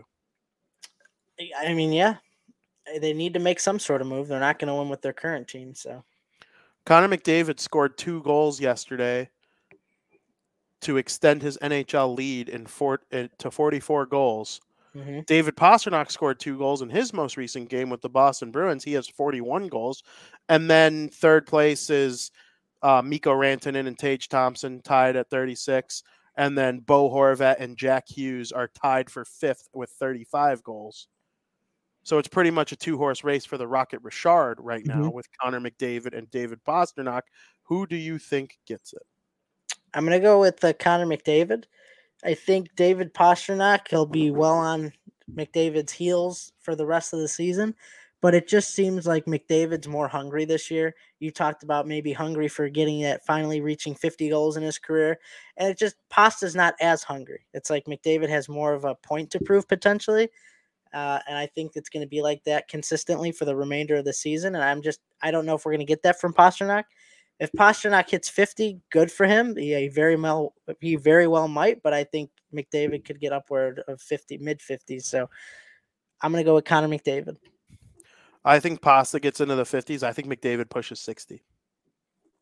If he has 55 with like 4 games left, I see him going extra ham. I do. Turning on the Jets That's what a little bit. He's more hungry. Yeah, 100%. Like Stamkos in 2012 had 57 goals on the final day of the season, and he got a hat trick.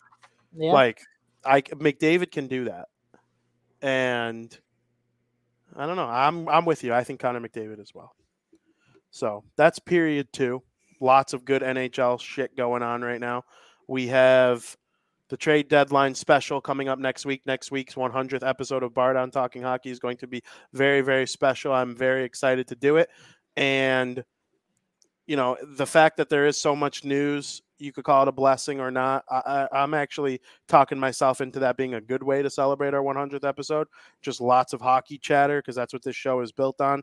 The entire reason for inventing this show was to educate Blackhawks fans on the league as a whole. Mm-hmm. And that's why we're here. So I'm very excited to do that next week. Period 2. Frank, we have some unfinished conversation to take care of here about a couple movies we saw over the weekend. And we will get to a little bit of our pop culture corner in period number 3. Wakanda Forever! Frank, we watched Wakanda Forever for the first time last week. What'd you think? It was very good. I enjoyed it a lot. I liked it better than the first movie. I thought that Namor, the leader of the underground thing, obviously I'm not going to say any spoilers. I thought he was very good. I loved his character a lot. And they also did a very good job at telling Chadwick Boseman's point of view on how he's going to mesh in with his passing and how that's going to play into the Black Panther universe. So I thought they did a very good job of that. And I mean, it was a very good movie overall. I agree. I thoroughly enjoyed it from beginning to end. I thought the storytelling was unbelievable. Right off the bat, you got right into it with what was going on with the character of King T'Challa. And very, very happy with the way that it, was presented to us. My notes app isn't loading. I can't pull up. I'm getting kind of annoyed. I can't pull up my list of the rankings, and if that got deleted somehow, I would probably cry. But I ranked it in the low teens, so I do know that it was a relatively high ranking for me. I'm not gonna say I liked it more than the first Black Panther because I really did enjoy the first Black Panther a lot. Hmm. Um, but I did enjoy it a lot. It's like a mid-tier MCU movie for me. I thought it was a long movie, and it didn't Very feel as long long. It movie. didn't feel as long as it was though for me, and I think that's because I just enjoyed the plot line, and you know, I think where they're going with this whole thing is fun. Oh yeah. It kind of reminds me of Phase One. Phase Four and Phase One have a lot in common. Hmm. There's a lot of ground setting because of the outcome of Endgame, and it sets the tone for what's to come. So it's not as action packed per se as Phase Two and Three, Just because wait that's till when 6. things start to get meaty again. But I do think as we move into the next phase here and we start seeing the next movie where everyone's together again, we haven't seen that since kind of Doctor Strange, but not really. There was just one extra character in that. And then, you know, Spider-Man or No Way Home kind of too. But really the last time we truly saw everyone was Endgame. Hmm. And that will happen again. Oh yeah. But Just wait. we're waiting for it, and we're kind of in like not the boring stage of the MCU right now, but we're in a ground setting stage. These stages are essential to make it what it is. You wouldn't Exactly. have the same moment you had with Endgame if you didn't have all those leading moments up to it. Exactly. These are So crucial and necessary. the reason Endgame and Infinity War, all that is so special is because of the laid ground, and very excited for what's to come. And we started to kind of see it come together one night later when we went to the day one premiere of Ant-Man and the Wasp: Quantumania. Movie got killed by critics, loved by audiences. I thought it was pretty good. It was on the lower side of my There's overall ranking. there's something I'm going to tell you after the show that I think you'll make it like it more. I found out something like major. I believe that. And listen, I'm not pooping on the movie. The only MCU movie I hate is The Incredible Hulk. Right? Like there are even parts of Thor: The Hmm. Dark World I found entertaining. It's a kind of a mediocre movie, Hmm. but and that's second to last on my list. And the only movie I will probably not care to watch ever again is the Incredible Hulk. And they knew it sucked too, because they replaced Ed Norton with the How to Lose a Guy in 10 Days Mark guy, Ruffalo. Mark Ruffalo.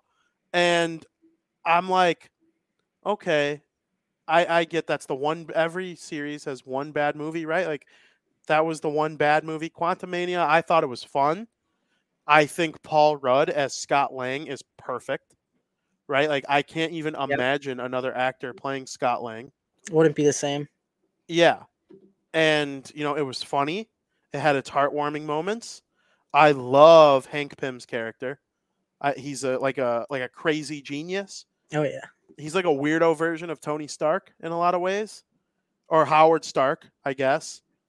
And Skylar says, I like that they didn't make it more of a comedy like the last Thor movie. Yeah, I didn't love Thor: Love and Thunder. Again, it was okay. Like I don't hate any MCU movie except the Hulk, but I I thought Quantumania. It was honestly a little bit better than I thought it was going to be. I went in with low expectations, and it was pretty good. It was the most serious of the three Ant-Man trilogy. It actually made the most money of the three of the Ant-Man movies at the box office. I really enjoyed it. Like I said, I like it even more after what I found out. It kind of like I can't believe I didn't realize this while watching the movie. So I will share that with you at the end. I think you'll appreciate it because it boosted it up a little bit for me. Um, it's got a lot of sci-fi, way more than I thought it would. I knew there'd be sci-fi, but let me tell you, this movie's got a ton of sci-fi. And I that doesn't bother me at all. It bothers a lot of people, which is why the critics hated it, I'm sure. They said it was like Marvel's version of Star Wars. Which who cares? What's wrong with sci-fi? Whether people got like a vendetta against sci-fi things, people refuse to watch Star Wars because it's set in space. Like why? Those people are just idiots. Um, I just, to me, the movie never got to that point. I wanted a bit more. Um, I see that smirk because I know what you're thinking. No, I'm laughing at the comment about Mark Oh, Ruffalo. Okay, if it's not the How to Lose a Guy in 10 Days guy, what chick flick is he in? I have no idea. I didn't know he was in a He's chick flick. no, he's Mr. Sexy Man. The fact that he Yes. ended up playing like the Angry Hulk is like kind of Wow. funny. He's a good looking dude. Yeah, he plays like what's the chick flick? Yeah, I thought it was How to Lose a Guy in 10 Days. What movie is it? I almost don't want her to put it in the chat. I almost want to think of it on my own, but I'm not going to, so she should put it in the chat. I don't know. I don't know, but Kang was great. Jonathan Yeah. Majors, he's I like Jonathan Majors more, I think, than Thanos. I think I'm gonna like Kang a lot more than Thanos in the end. Because just wait till we get to phase 6. This was just an appetizer. People need to realize that too. You're not gonna get those moments this was the start of phase 5. It was the first movie in phase 5. You're not gonna get those moments in that. We still got Loki season 2 to look forward to. I mean, just wait until the Fantastic Four come into the mix later. That's right before the Avengers movies release. That's the movie before the first Avengers, Secret Wars. I mean, we got good content coming up. I'm excited. Yeah, I agree, and I agree with Skylar. Kang was the best part of Ant-Man, and like, He was sensational. I'm not going to give away any spoilers because I know we have people watching that are still currently running through the MCU, but VP, what? the light again. Oh, I know. Mine. Oh, You mine. might lose me for like 30 seconds. Oh, well, it's okay. Maybe. I think Thanos was so polarizing because of one reason and one reason only. Like, something happens that I've never seen happen in a movie, and it was 13 going on 30. That is the movie I'm thinking of for sure. Katie's today. Yeah. And because of that, I've rocked her blue Powerade for the show sponsor. Thank you, Katie. The blue Powerade sponsor. That will be much appreciated. Yeah. We'll get to Kang in a little bit. Like, I don't want to talk to you after the show fully dive into it. Yeah, but I'm excited of what he has to come. We have a bit of breaking news. I don't like when you say that. The Arizona Coyotes are trading Dyson Mayo to the Golden Knights in exchange for a 5th-round pick in 2023 and Shea Weber's contract. Wow. The Golden Knights are loading up cap space, bro. They're gonna make a move. They have to make a move. We just talked about why they had to make a move. Yeah, I just hope it's not Meyer to Vegas. I'd rather that than Meyer to Carolina, though. Well, of course, for a Devils fan. Yeah. I'm sick and tired of Vegas trading for people, though, and I know they're going to make a big trade right now. I'm just so I'm not a Vegas Golden Knights hater. I actually like the Golden Knights. I kind of wish they would just win one cup and be done with it and rebuild, because I don't think their window is going to last as long as people think. They don't have a very good prospect farm anymore. They've traded away a lot of future capital. Like, they have to win now or next year. Part of me hopes they just get it done so they stop stealing everyone's players. But I don't know. I have no idea. There are 9 days till the trade deadline. But yeah, I liked Ant-Man. I really liked Ant-Man. Absolutely. We have some blue hearts honoring Blue Powerade, I'm sure, for you. So congrats to you for, throwing out the Blue Powerade love. Maybe we'll get a Blue Powerade tonight. Frank, I have been on a rabbit hole lately. And I texted you about this a couple days ago. And I did that thing where I text you as I'm going to sleep and then I fall asleep. Mm-hmm. And so sorry about that. I apologize. That's just genuinely me being unaware. Mm-hmm. Game of Thrones. Yeah. I watched two of my 4 favorite scenes or 3 favorite scenes, and they're both in the same episode. I cannot wait to talk to you about this shit. We're getting there. I need you to just go finish season 6 right now. We're on episode 3. You've been on episode 3 for 2 weeks now. No, we were on we watched 2 the other day. Okay. You've been at the beginning of season 6 for a week. Listen, I know it's hard. It's tough. I know. Sometimes shit gets in the way. I get it. I'm just being funny. But like I said, if you get to season 7, episode 7, and you're about to watch it, all I'm saying is see what I'm doing. I All right. can't guarantee I'll be over, but like see what I'm doing. All right. For sure. Like I would love to get a look on your face during one specific scene. You know, there are certain scenes and movies and TV shows Yeah, where absolutely. you're like, you'd love to get someone's first reaction to that. Uh-huh. Like, feed me your face during that moment. You should have seen my face in season 3. Yeah. You know what we're talking about. Oh yeah. Oh yeah. Yeah. Oh yeah. Absolutely. um, Katie says Sons of Anarchy should be the next show Bar Down runs. Maybe. I've heard great things about Sons of Anarchy. No, the next show after Thrones is Breaking Bad for me. Breaking Bad. We're gonna Bang. Bang. Sons of Anarchy is a great show, I've heard, but that's got to be put on the back burner for a little bit. Uh-oh. Back burner for Sons of Anarchy, according to the King Bean. Breaking Bad, though, that I truly can't wait for you to watch. Oh my God. That is going to be fun. Skylar's currently running Sons of Anarchy right now, according to himself. Brian's watched them all, I'm pretty sure. They love them. Yeah, I've heard it's a great show. And Yeah. I've heard people put it in the Game of Thrones Breaking Bad realm. That's some high praise, okay? That's some high praise. Do you know Survivor starts on March 1st? Yes, Yeah. I did. Because I remember thinking, like, we're going to have a whole ass another season of Survivor before Big Brother. Yeah, there's That's always pretty 2 cool. before Big Brother. Yeah, that's wild. So that'll be a nice way to get us to Big Brother. Now that we're down to, I'm a one sport athlete. I mean, spring training's going on, but I'm a one sport athlete right now. Like, I like basketball, but I'm not covering on a day-to-day basis. I have written 2 Bulls articles in the last 3 weeks, though. I wrote one about the trade deadline, how they were one of 2 NBA teams to do nothing. And I wrote one about Lonzo Ball being out for the year. That's yesterday. tough, too. That is tough. They stink. But yeah, I'm in a Game of Thrones rabbit hole on YouTube. I kind of just want to run some of the episodes. Joey told me to watch it from the beginning. Maybe. Absolutely maybe might do that soon. But I might do it in the summer when I just have baseball and Big Brother on my plate. And like my hockey articles and football articles, those all go during the day rather than at night. When there's active games, most of my articles in that sense are getting written at night. So that's why like October to January are like my busiest time because all those, there's lots going on every single day. But the summer is a little more relaxed at night. But hell yeah. Got a little bit of MCU chatter in there, some Game of Thrones. Can't wait until you finish season 6 too, because one of my favorite scenes is in season 6 right at the end too.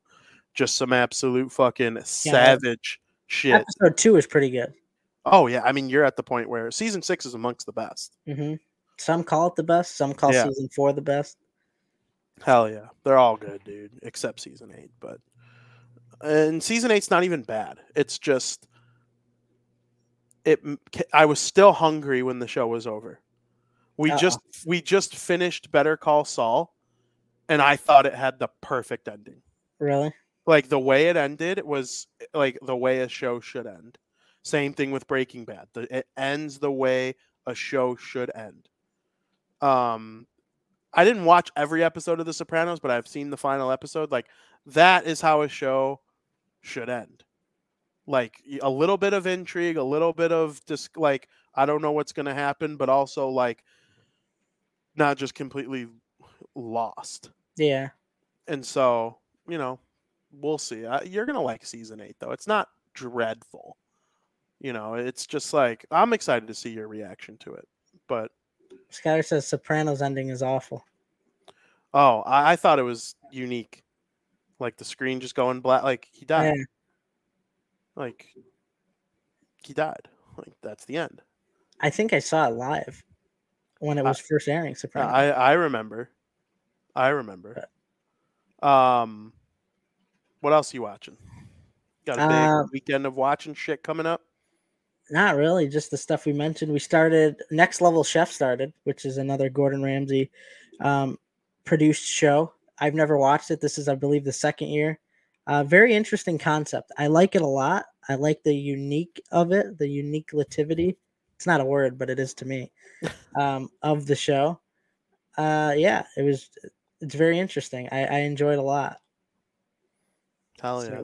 Nothing really else, but We'll probably finish Black Panther between now and the end of the weekend, Katie and I, and then we'll Elise be says ready. it was horrible. Nothing we thought it would be. Yeah, she's talking about The Sopranos. Yeah. Yeah. She watches like Chicago Fire and Chicago Med and like half pays attention while What's wrong with Chicago Med? You're not a Med guy? I mean, there's a reason nobody other than my parents and Auntie Judy talk about it. Like you never see anyone watch those shows. Like you don't see people, you don't see Lights Camera Podcast tweet about it. You don't see anyone watch this show. And Guy said Chicago PD's great. it's funny. No, I joke with them all the time about that. And obviously it's on the air for a reason people watch it, but I don't know.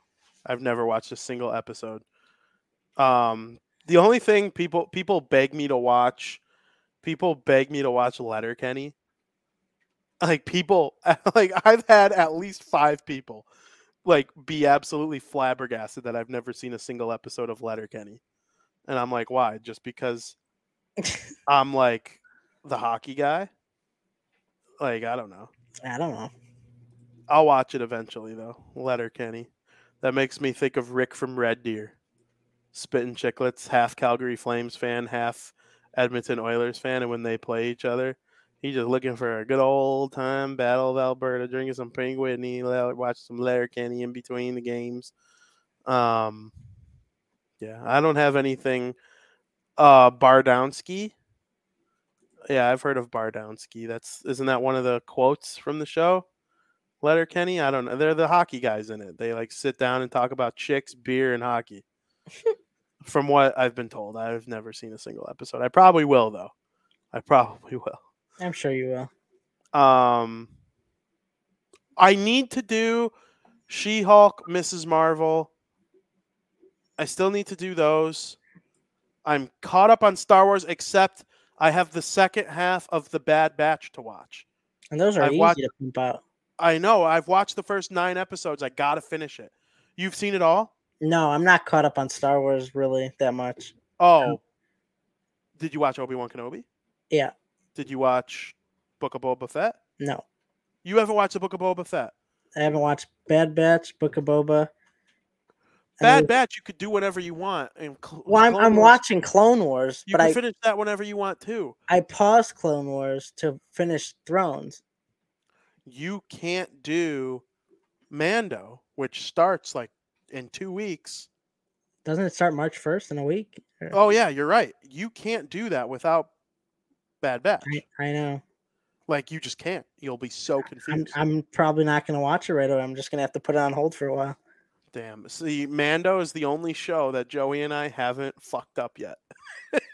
Like we watch most of Book of Boba Fett together, but I have never watched an episode of Mandalorian without Joey right next to me. Like that's the one show we haven't fucked up yet, just through like busyness of our lives. Like that is an appointment, freaking Mando. But we'll see if we're able to keep that 3-season streak going. But I'm excited for that. That'll be exciting. That comes out next show.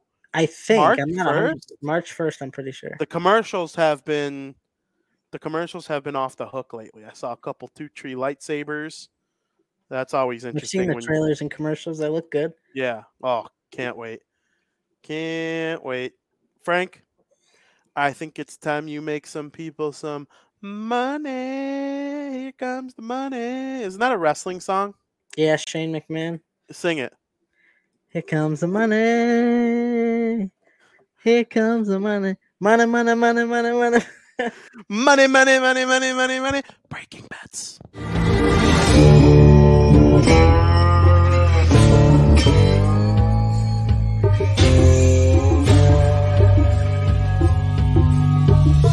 Where's my money, bitch? You know who I feel bad for? My mom is watching this right now. I don't get how the fuck her and my dad haven't watched Breaking Bad. They like Chicago Med. They like PD. They like, whatever the Chicago Bakery, whatever the hell it is. They need to watch Breaking Bad. I don't care. That show is for literally everyone. If you like drama, it's the greatest show ever. Like, I don't understand. Like, you have no excuse not to watch it. None. Absolutely none. It is the greatest show ever made. It had a perfect ending. The actors are perfect. She says, "You know why I don't? Because it's about drugs." Oh, boo-hoo. Ooh, boo-hoo, drugs. Breaking Bad is unbelievable. The business, the everything with Saul Goodman and, Bryan Cranston and Aaron Paul are the greatest actors of a TV show ever. That's just close-minded. It is what it is. Here's what it is, VP, huh?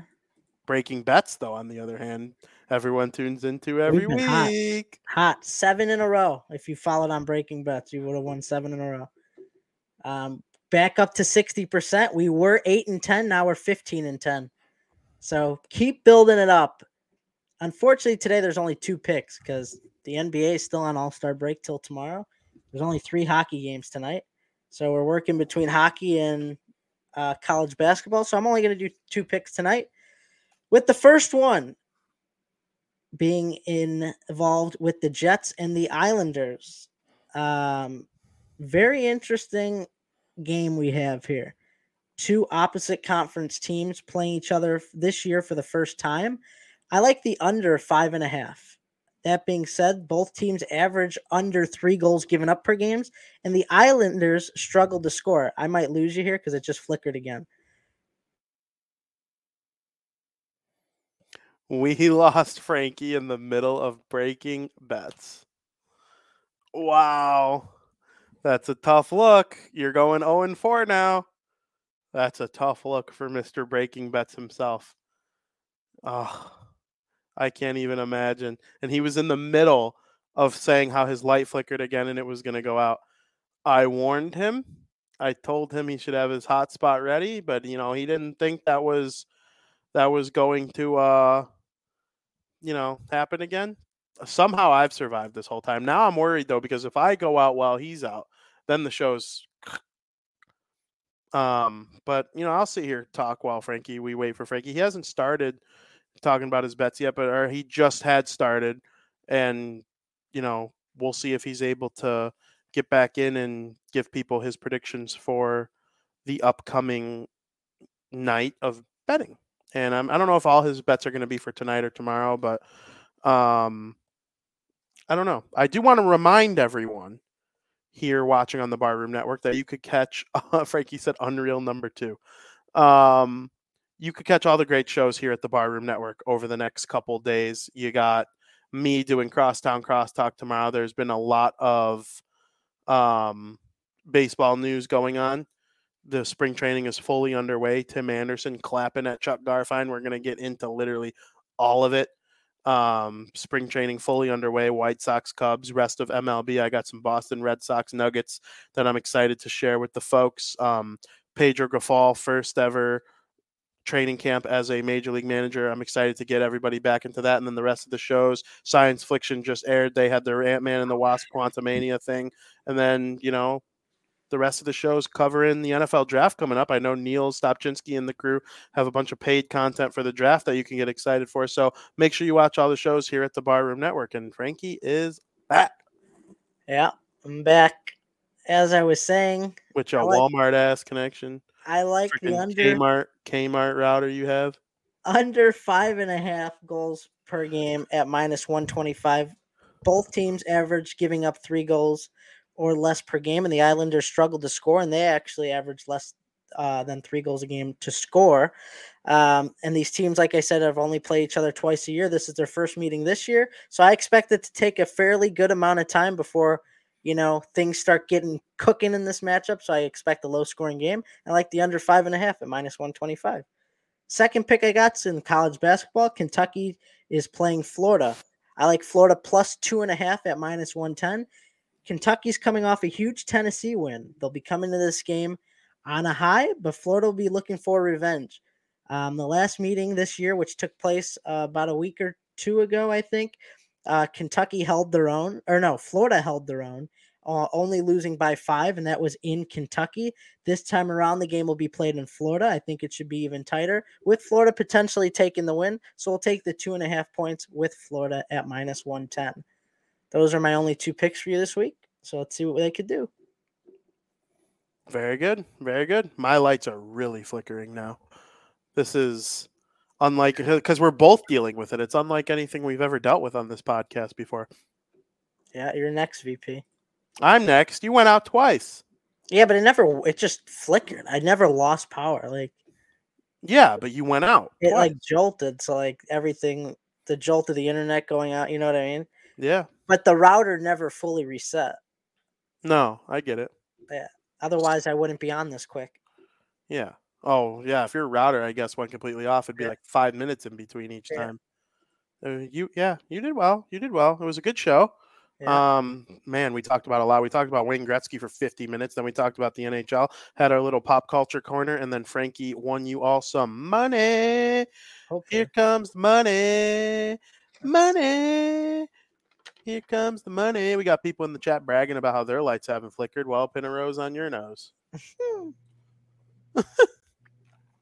Totally joking. Hope everybody's power stays completely intact. Yeah, you could read my work, as you can see on the bottom of the screen, DeWindyCity.com, puckpros.com, blackandteal.com, and of course, don't forget SouthsideShowdown.com and pucksandpitchforks.com. Frank, you don't have my OG2 sites written on that little thing there. No. My OG2 sites. I have a White Sox and a Devil sticker on my computer for a reason. Those are the 2 fan-sided sites. I thought they were on here. Started with, they are on there somewhere. I'm totally giving you crap, but I do cover the Jacksonville Jaguars, New Jersey Devils, and all the Chicago sports teams across multiple different fan-sided pages. You can go read those right now. We have been off the hook covering things. I have a piece that is about to publish on Black and Teal right when we get off here. It's about tight ends in the draft. So if Evan Ingram does, in fact, leave the Jacksonville Jaguars, they have plenty of options to consider. I wrote a piece about Michael Mayer from Notre Dame possibly going to Jacksonville, which would be really, really cool for me.